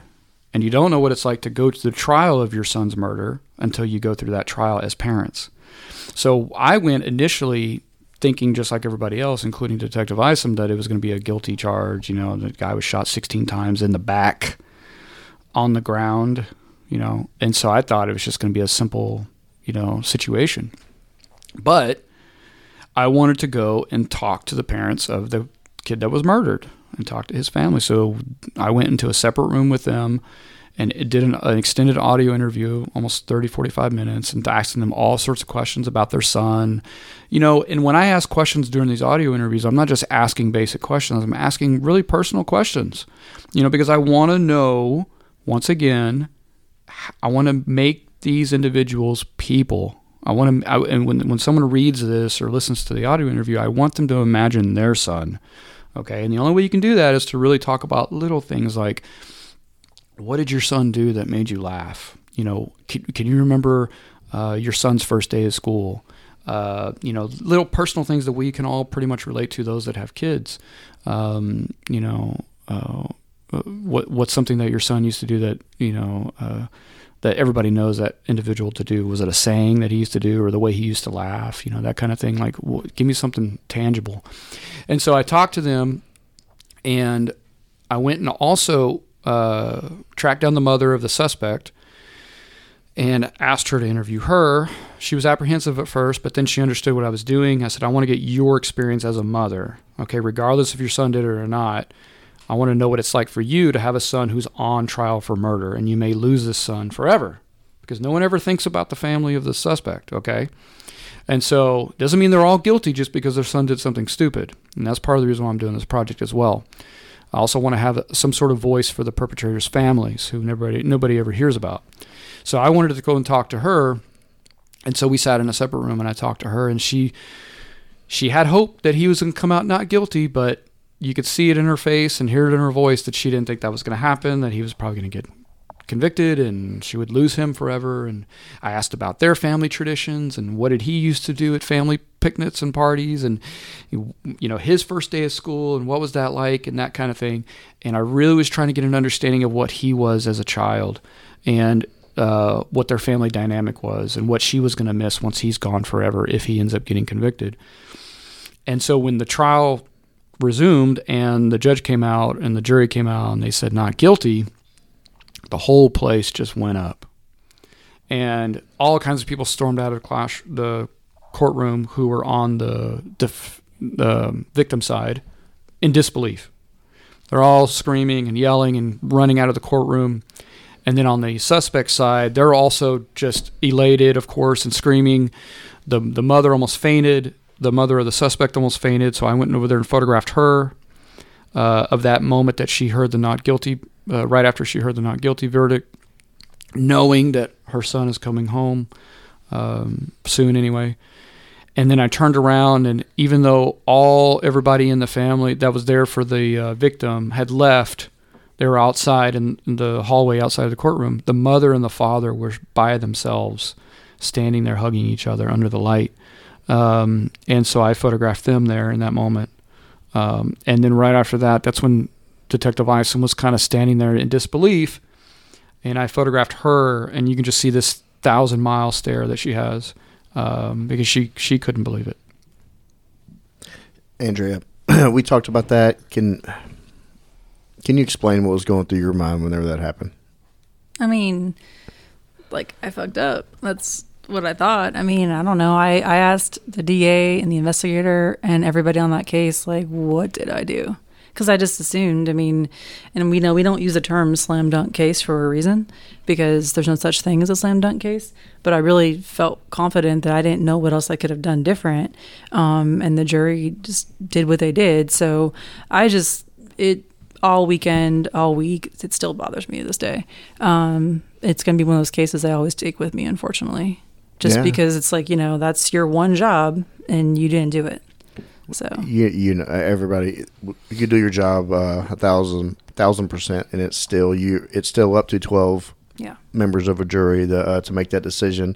Well, and it's also heavily dependent on the prosecutorial situation. Too. Yeah, mm-hmm. You have no idea. There's all these elements, and it's presentation, and a lot of times with on both sides. And I've been in enough court cases that it is a presentation on the prosecutorial side and as well as the defense side. There's a lot of smoke and mirrors that need to be put up, and sometimes a defense attorney, all he has is smoke and mirrors, or she to present it or to defend their client. That's their job. Well, and Richard actually interviewed him, the defense attorney, later. Yeah, I interviewed him later on. I went to his office and interviewed him. Not just about that case. I mentioned that case to him. We talked about that for about an hour. The whole interview was about an hour, but I also talked to him just in general about his theory about doing defense and why defense, and all those things, which was really, really interesting to hear, because they're also easy to vilify. Yeah. Why would you defend somebody like that? How can you sleep at night? And he had some really, really interesting answers to that, because as Andrea or Lieutenant will tell you, when I do interview people and I ask them questions, I get very, very personal. I get very deep, because if not, I'm not here for the shit show. Don't give me the facade. I want to know the real deal. And so asking him those questions, especially about that case, was very, very interesting. Well, you want to humanize everybody. I mean, everybody, whether the victim's family or the people related to the victim or even the suspect's family, because you and I talked off air earlier about there's not a crime that hasn't been committed, no matter how heinous and egregious, that somebody somewhere in the world was connected to that suspect that is not heartbroken and upset. Correct. Absolutely. I mean, here's the thing with my work, whatever the project is, I'm always trying to boil everything down to their base alloy. Okay? No matter what it is, whether it's a person or whether it's a situation or a scene, I'm trying to boil everything down to its core elements, because that's really when you start to understand things. With you doing all these interviews, looking back at childhoods, looking back at all this, are there any similar decisions being made by either victims, suspects, or even when you went and documented the homeless in Vegas, any similar decisions being made that are driving them to these particular outcomes? I would say that of all the situations that I've photographed where people were in trouble or not in good situations, all boils down to hopelessness. People give up hope. They feel like there's nothing there for them. They feel like there's nothing going to be there for them for the future, so they have nothing to lose. You might as well get fucked up and go do stupid shit, because literally they have nothing else working for them. Now, that's an illusion. I grew up in an environment where a lot of these same people who dealt drugs and got shot at and shot at other people were also infected with this this belief that, because you got to understand, even me growing up, I was told by teachers, you're going to end up in jail or killed by the time you're 21 years old because of where you're from. Okay? These are teachers. Okay? So, so that I can also empathize with that. When we go to a homicide scene and I see some young 16-year-old kid and he's got his pants down around his butt, and yeah, it's funny to look at, but what I'm looking at is I'm looking at a former version of myself when I was 16, 15 years old, and I'm also looking at friends who didn't make it, friends who were killed, friends who went to jail, that I grew up with. I still, as an adult now who's experienced, I still think that because I got myself out of that situation, I succeeded. But I consider myself lucky. It's a little bit, obviously, I give myself a little bit of credit for doing that, but, sometimes things kind of worked out in my way. There was lots of situations that I probably shouldn't have made it out of. So I can't necessarily just judge someone who's on the ground who got killed over a $5 bag of weed, because I used to carry around $5 bags of weed, and it could have gone wrong very easily. And thank God that it didn't. There's always a story that led them up to that point of laying on the ground. Absolutely. With a $5 bag of weed. Absolutely. I mean, I've seen people get killed over nothing just since doing this project. And that hopelessness you said too, that's interesting because it really does capture multiple kinds of deaths, I think. I remember when I was a rookie being at some of these unexplains, and there's like these hoarders, right? And nobody, like, we can't find next of kin because no one cares about them enough. And they've let themselves go. And you're like, they used to be a person at one point. They used to have a career. They used to have a family. And now they're homeless. Like this morning, we don't know who he is. They're in this house with cats and all these things. And it's like when you give up on life, life gives up on you. And then you get into the suicide stuff. And you read these suicide notes. I had a double suicide last year, 2 sisters. And you read these notes and you're just like, how did you go from childhood, everything's whatever, to becoming a killer, to killing yourself with your sister, to becoming a hoarder and dying alone? Like, how did you just lose it in this moment, and what caused that? And it's just interesting because you see it in almost every single death case in some form or fashion, it seems like. Yeah, and there's a spectrum of that, obviously, but you see that in every... I see that, when I talk to homeless people and I talk to drug addicts and the people who lived underground in Vegas. I mean, there was people there that were doctors, lawyers, okay? These are people who are success stories, and then they end up being homeless and living in a tunnel addicted to heroin, okay? So, I mean... not everybody's a piece of shit. There are some piece of shit people, obviously, who do dumb things, but sometimes people just make terrible decisions that are impulsive, and then it's the wrong place, wrong time, and they get caught up in it. And so I don't write everybody off just because they're in a bad situation. When you started off this project with Dallas Police Homicide Unit, your original mission that you set out to accomplish, do you feel you accomplished that, or did it evolve and you went even better than you thought it would come out? No, I still have the original mission in that I wanted to kind of show Homicide Unit as people first and foremost. I wanted to show all the stuff they have to deal with, like suicides, unexplained naturals that most people don't think they have to deal with it. And I feel like I've achieved a lot of the things that I wanted to achieve visually. And so, yeah, I'm pretty satisfied at where I'm at right now. I'm just kind of wrapping things up over this next month. I'm only with them for probably another 3 weeks. And then that's it on the investigative part. And I'm looking forward to it, but I'm not looking forward to it. You said there's some days that you see a text thread come through, we have another one, and they feel the same way. You've been all across the world around different types of people, successful people, rich people, poor people, violent people. Has your perspective on humanity changed at all with all the violence and all the bodies that you have seen since you've been with Dallas Homicide? I don't know that my perspective has changed, because if I ever kind of let that candle of hope go out, then I'm in trouble. You know, there's, you know, I'm not a perfect individual. You know, there's been days where, you know, I've had problems with depression, and sometimes going to these scenes exacerbates that, especially when I see suicides, and, you know, sometimes it looks like an alternative to living.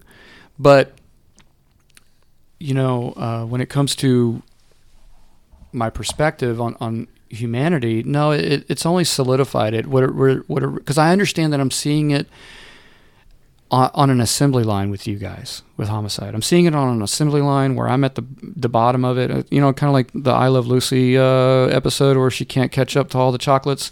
Yeah, well, those are murders, and not just murders, but suicides and everything else. And so I understand that I'm seeing it at a concentrated level. And what it really makes me do is it really makes me not feel sorry, but I really empathize for the individuals who are in Homicide and who've been there for years, on what that has taken away from them.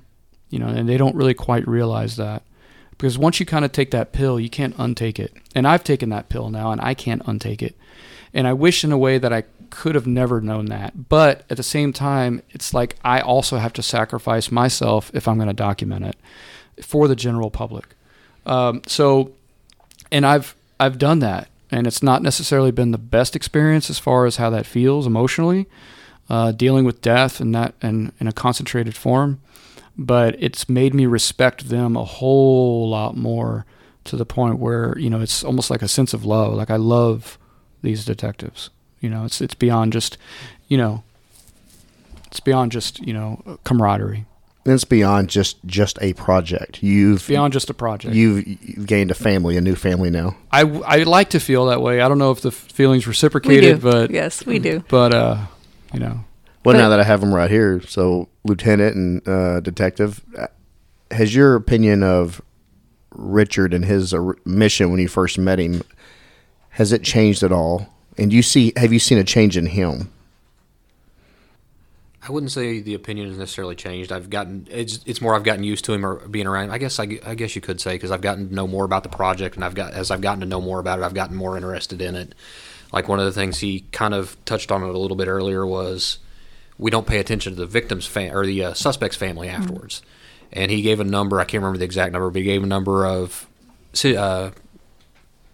groups that are out there to deal with the victim's family versus the numbers that are out there to give support to the suspect's family. And the suspect family number is so low that it seems like zero. He's saying, yeah, zero. We don't as a group understand how much it affects the suspect's family, because we're so concentrated on speaking for the victim. And that to me was very interesting to hear. And, you know, I think there's a misconception. Like, there are some cases, like, I would argue 16 times in the back on video, where I don't have a lot of sympathy for that suspect. But there's other cases where, you know, a guy is high and is incredibly sorry. And, you know, I mean, not every case is just a brutal killing of somebody with no remorse. There are some cases where shit just went wrong, or a kid's playing with a gun and he was drunk and he was like, you killed your friend. I mean, so there has to be a level of empathy, I think. But I think, like Richard said, like, when you peek behind the curtain and you see all the stuff that's the darkness, you can't really ever go back to knowing what it's like before. And a lot of us, I think, do this job in law enforcement to protect people we care about from ever having to know in that world. We know it exists, and we take on this mental health stuff that we do, but we do it to make their lives better and their world better, hopefully. Yeah, there's an innocence lost. Mm-hmm. Yeah, I don't think a lot of the listeners really realize how emotional of a job this is. Whether you're you're a homicide detective, you're a child abuse detective, or even family violence, or even patrol, just going to all those scenes. Out in patrol, you have to basically, you're a Swiss Army knife of a person, and you could be dealing with a drug house and go immediately to a family disturbance. And some of the officers that are basically being a marriage counselor and solving a marriage dispute don't even have a husband or a wife of their own or children of their own. I remember being 23 years old in South Central, going to a call, and they're like, he called me a bitch. And I was like, I am 23. I don't know what the fuck I'm supposed to tell you people about, like, sticks and stones. Like, what am I mean, you know, like, but it really is like Yeah. Well, and then somebody like they have a child. You know, I didn't have a child till late in life. I didn't know how to navigate that. I just had to make it up as I go, and then go right from. In some cases, like you talk about patrol, they go from a foot chase. Then they, an hour later, they're going to a family disturbance, or they're going to a dead body, or they're going to a suicide call. There is a roller coaster of emotions. I mean, when you were in patrol, do you remember your transition from being a quote-unquote normal citizen emotionally to seeing dead bodies, to seeing stuff, and then you became like this more desensitized, aware person? I do, actually. Well, see, I had some level of exposure before because I worked at Terrell State Mental Hospital. And, and that was, okay. I think that kind of prepped me, but it didn't prep me, all the way. But I do remember seeing the first dead body. I remember the feeling and just, the widened eyes and kind of shock. And then after a while, it become normal. And I'm sure that's changed for you. Absolutely. I mean, how do you deal with seeing the grief and seeing the violence, and we all have, you mentioned the anxiety. We all have anxiety, and we all have moments of sadness and depression, and we have to battle through it the best we can. How do you deal with all this? I mean, I drink, honestly, and also not only that, but I don't want to paint that as like, oh, I'm dependent on the bottle to get through the day. Like, it's not like that at all. I mean, I enjoy drinking, but no, I think what it is, and I think it's, I don't want to speak, for everybody here, but, I think that with these homicide detectives, it's a little bit of the same from what I've noticed, is that they kind of, honestly, they deal with it by depending on one another. We go on scenes and we're, kind of making jokes a little bit and laughing and, talking about other stuff. And, one of the things that homicide detectives love to do is tell stories. They love to talk about other cases or whatever. And man, this time, do you remember this reminds me of this other one? And they're like, oh yeah, and that kind of thing. And there's like, I guess you could just chalk it up to camaraderie, but what it is it's just like this relation that they all have with one another, that they can understand one another, because they've seen it all. And I felt like I had that after the first month and a half with these people. I mean, I felt like, I could go on scene and notice things with them, and we'd make jokes about stuff. Oh man, wow, that's terrible, or whatever. Not in a heinous way, but not in a callous way, but I guess what I'm saying is that it just I don't know what I'm saying. No, I get it. And you have. I mean, he's up in the office with us, and he's just in the little circle with us, like story time with Jeff and all the other things we do, and he just jumps right in. I mean, it's like he's part of the group. I mean, honestly, we forget because we're so used to him being there. Well, he goes from being part of a village, now he's a part of a different kind of village in Dallas PD in the homicide unit, and he's learned so much from y'all, just as you from him. Mm-hmm. I can see it in Lieutenant's face when he's talking about the perspective of the family. Nobody taking into account the family of the suspect. And I want to make it clear to everybody who's listening, and not just here or anywhere, is that this project specifically is not about homicide detectives. Okay? It's about homicide. It's about how homicide affects us as a society. It's a societal phenomenon. So in order for me to look at that, I have to look at it from a 30,000-foot view, and I have to look at it in three parts: victims and their families, perpetrators and their families, and then those who are caught literally and figuratively in the middle, and they'll be in the middle of the book, the investigative part. So you have the homicide detectives, but I'm also I photographed the medical examiner's office, I photographed the anthropologist, I photographed some of the PES girls that are out there doing crime scene because they have to deal with it, the body snatchers that come and get the body, so I'm photographing them, everybody kind of doing all this that relates to one event. And so how does this homicide how does the act itself affect all parties involved? I don't care about case-by-case basis. I'm not going to be following a particular case. It's about how the act itself as a societal phenomenon affects us as a people, as a society. It's incredible. Lieutenant had this idea for this episode, and I can't thank you enough for bringing this up and bringing you here to sit behind this mic, because you're a incredibly impressive human being. Wow. I mean, really, what you're delivering to society it's invaluable. and what showing a peek behind the curtain of anything is impressive and important, but doing it with Homicide, because there's not anybody in here that hasn't experienced death in some way. We've just experienced a lot more. Mm-hmm. What keeps driving you to immerse yourself into these projects? What drives you? I'm just driven by this sense, this belief that I have. I'm convinced, because I've witnessed it many, many times, but I'm convinced that if people just listen, empathy is an idea. It's impossible to put myself in your shoes, right? I can imagine what it's like to be you. I can imagine what it's like to live your life and for you to go home and make love to your wife and all that stuff, but I can't be you. It's impossible until we figure out how to mesh my brain into your body. That'll never, ever happen. So all I can do is use the tools that I have available. And for me, photography is that strongest tool. It's my hammer. It's my anvil. It's more powerful to me than writing about it. It's more powerful than doing video. To me, photography is my tool. That's my hammer. And so for me, everything always boils down to how can I accurately make this group of people feel as close as possible to what this group of people are feeling. Okay, so that's my whole goal. Now, regardless of what the situation is, whether it be homeless people living in Vegas or whether it be homeless children living in Texas, in Dallas that I photographed for 2 years, or whether it be, whatever the case may be, it's about getting this group of people to understand and maybe possibly have a sliver of feeling about what it's like to be these people. Okay, so that's my goal in everything that I do. And I refuse to get, even though I'm in the middle of projects sometimes, I'm like, man, why the fuck am I here?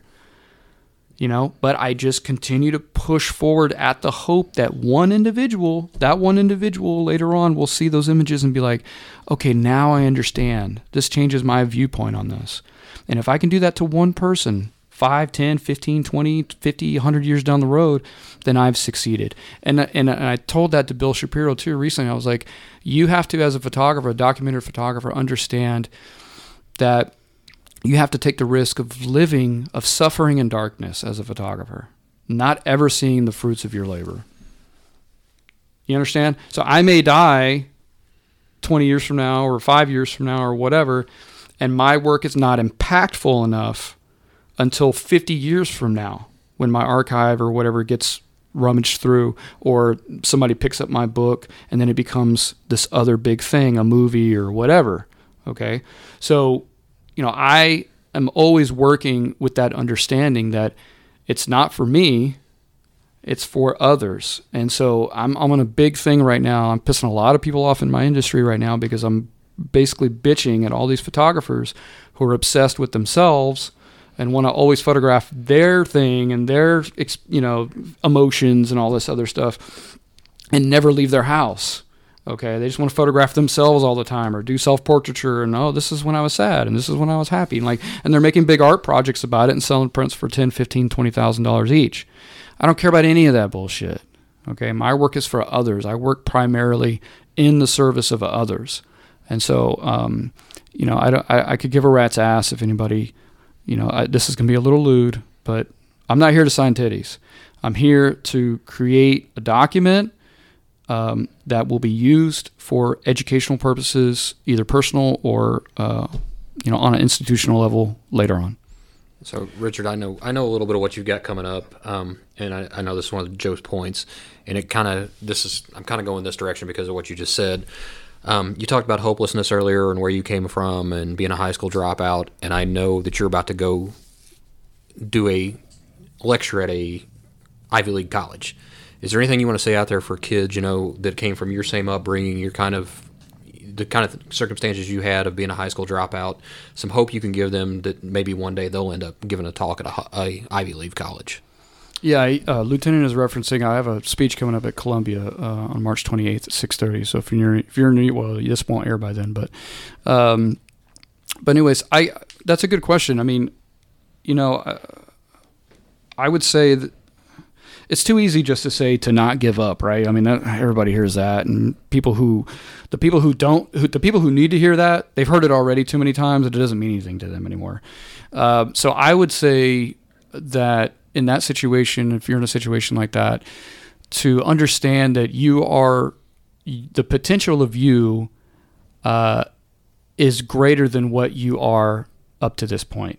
So you have a whole lot of room to grow, and you have a whole lot of space to gain knowledge and wisdom before your story is over. And it's up to you whether or not you want to end that prematurely. And so, for me, I knew right away that I was not meant to be just stuck, in that neighborhood for the rest of my life or in jail or whatever. I knew that I had something beyond that. I knew that I had bigger potential than that. But I had to have people who came to me in the right time in my life to help open that up to me, like Bonnie, my ex-girlfriend, who, basically signed me up for college without me knowing about it. Had she not done that, I would have probably never taken that route. I probably never would have had the confidence to go to community college and take courses and take a photography course.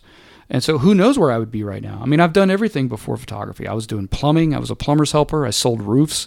I worked at call centers. I worked at Whole Foods for 4 years. I mean, I've cleaned swimming pools. I mean, I've done all kinds of stuff. I've lived 1,000 lives. And so I would just say, I know what that feels like to live paycheck to paycheck, to not know if you're going to be able to afford food this month. I know what that feels like. And you just have to understand that, you always have more potential. You just cannot stop. You always have to push forward. A detective just texted me a question for you. Which detective? Detective Height right down there. Oh, okay. You're an author and a photographer. He'd love to know how that feels, melding those two art forms together, and if the writing influences the perspective of the photography or the other way around. Well, I don't include a lot of my own writing because I don't feel I am a good writer. So, like with the Cuba book, right? I didn't put any of my personal words in there. The words that are in the Campesino Cuba book, one is written by a Cuban historian that lives there in Cuba, and then one is written by a Cuban poet that lives there in Cuba. I wanted them to write about being a campesino. Now, as far as like Spina Americana, the book that I'm working on, in addition to the one I'm working on, Homicide, right now, I will be writing a little bit about Spina because it's my country. And it was my journey going up the central United States and experiencing that part of the country that I had never experienced before, like driving up into Nebraska, North Dakota, South Dakota, going to reservations, photographing at prisons in North Dakota, and that kind of thing. Meeting a bunch of Native Americans. And so I'm going to write about that experience, and who knows, the publisher may include it, he may not include it. As far as the Homicide book, I'm kind of debating right now whether or not I'm going to write the introduction for it. I'm also very careful, like what I said, about not putting myself up on the stage too much. I kind of want the work to be, in a way, my interview. And if you look at the photographs, that's what I'm trying to say. And so I'm afraid that if I write something, then people will automatically get an understanding of the images before they get an understanding of the images. You know what I'm saying? Like I don't want to tell them what to think before they think it, you know. I see what you're saying with that, and I can appreciate what you're saying, but if you write anything like you speak, I would read your book. Yeah, I mean, I've enjoyed it. Thank you. I appreciate it. I mean, I've been told that. I've been told that I should, and I may do for the Homicide one, but honestly, the only real reason why I would do it for the Homicide one and write an introduction or write some piece in there is to just kind of bring home how unaware the general public is about what law enforcement really deals with. Okay, because I'm a citizen of the general public who has been deep dived into this situation, and now I get to kind of really see everything that like patrol and everybody else has to see on a daily basis. And I think that if the general public really had an understanding of that, and I mean really had an understanding of that, they'd be a lot less inclined to criticize law enforcement whenever people fuck up. Because guess what? Cops are people, and people fuck up. And there's always bad apples, whether there's doctors, physical therapists, janitors. You always got some asshole who kind of screws it up for everybody else, including photographers. who go out there and do a terrible job representing what documentary photographers should be, right? Because they make it all about themselves, or they only show one side of thing, and then they get out of there, and then they put out a book about it, and then that becomes the public discourse on that situation, and that's completely unfair to the subject. It's an injustice. So, yeah, I mean, that would be my biggest concern, is making sure that I do justice. Well, I think that's a perfect way to wrap it up. Okay. Richard, God, thank you. You're a beautiful human being, inside and out. You're a damn good-looking man. Oh, thank you. I'm actually going to put my titty away because I know you're not going to sign it. So I will sign your titty. Okay. Seriously, thank you for sitting with us. I know you're super busy, and I cannot wait to see the final cut of this project. I know all the people that are involved. Yeah. And I've seen the photos. They're powerful. They're impactful. They touch every aspect of humanity: the sadness, the elation, the deep sorrow. There is nothing about homicide that is pretty. From when the act is committed, all the way up to when there was a guilty or not guilty. Years after that, it goes on. The ripple effect of homicide will never be forgotten for some people. Yeah. Thank you so much for being you, telling this story and telling your stories in a way that I like how you put it, that what you're doing now is not for yourself. It's for the many people that may pick up a book, pick up your project 50 years from now. Correct. And study it and actually become better people from being a part of that. Yeah, I mean, I'm trying to not just bridge the divide between the general public and law enforcement, but I'm also, as far as the homicide subject itself, I'm just trying to get, if it helps prevent a homicide, then you know what? That's awesome. Somebody looks at this book and says, man, there's a lot involved in this, that hopefully it prevents something in the future. And if that's the case, and I'll never know it, but hopefully if that's the case, then everything was worth it. So thank you for having me, and I'll come back whenever you want, a year or so from now, and we can kind of see where everybody's at, and hopefully these two can join us. I'd love that. No, I have no doubt that you're going to be. I would love to have you back at a different time, whether it's about part 2 of your story or what new project you're out there. Sure. I got a doozy coming. Oh, I can't wait. Yeah, I can't wait. You want to talk about that real quick? Well, so I'm finishing up Spina this year, Spina Americana, where I'm photographing the central U.S., and then I'm finishing Homicide hopefully this year. I'll be going to several prisons across the country and interviewing and doing portraits of convicted murderers, and then hopefully photographing their families in their states. So Montana is one of them, Illinois is another one. So that'll be the third phase of this project, and I'm hopefully wrapping up in it by the end of this year. And then these 3 books, Spina Americana, American Homicide, and the third one is going to be like my trilogy. It's going to be my trilogy of American-focused books. So American Homicide, Spina Americana, and the third one, which I'm tentatively titling Shadow Empire, is I'm going to go to the 5 remaining territories of back when the United States had aspirations to be an imperialist country, an imperialist nation, like the Mariana Islands, Puerto Rico, the Virgin Islands, Guam, and American Samoa, where these individuals fly the American flag, they use American currency, but they do not have the same constitutional protections as you and I do, and they don't have voting power.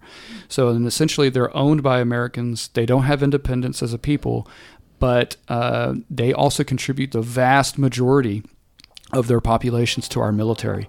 So they send a lot of their young men over. Puerto Rico is a huge one. American Samoa, I think 80% of their men join the U.S. military, but yet they don't have voting power. Their parents don't have voting power in our Congress. They have representation, but they don't have any real power. They can't vote for anything. So to me, they're Americans. Okay, they're my countrymen and my countrywomen, even though they live on a small island thousands of miles away in the Pacific. Okay, I consider them to be Americans, and so I want to go and photograph at each one of these locations as them, and photograph them in their home lives and their lives as Americans, to show us, these mainland Americans, that you have a whole bunch of countrymen and women out there that don't have constitutional protections, but yet they're forced to fly our flag. You're giving them a voice.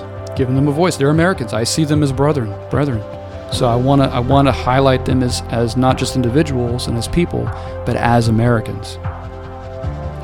ATO family, this is a different type of episode, and I've teased that, and I think you're going to hear why, but I think you cannot listen to this man and be impressed with his imagination, his passion, and his vision for our future.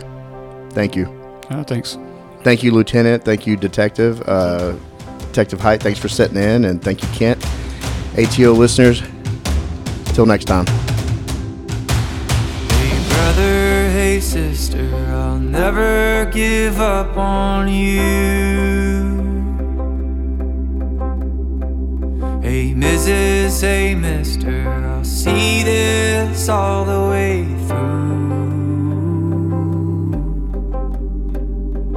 No matter how far the sun and the moon, I'll never give up on you.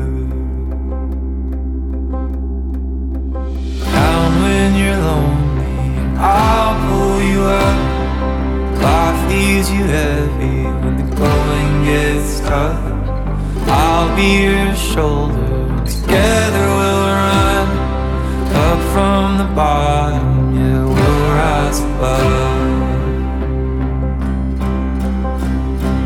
Hey brother, hey sister, I'll never give up on you. Hey Mrs., hey mister, I'll see this all the way through. No matter how far the sun and the moon, I'll never give up on you.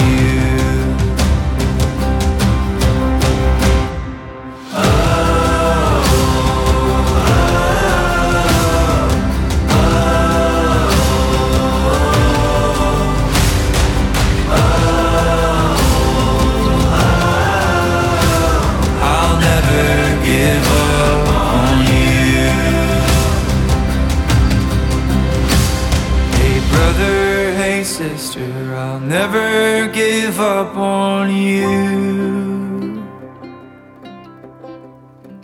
Hey Mrs., hey mister, I'll see this all the way through. No matter how far for the gold and the blue, I'll never give up on you.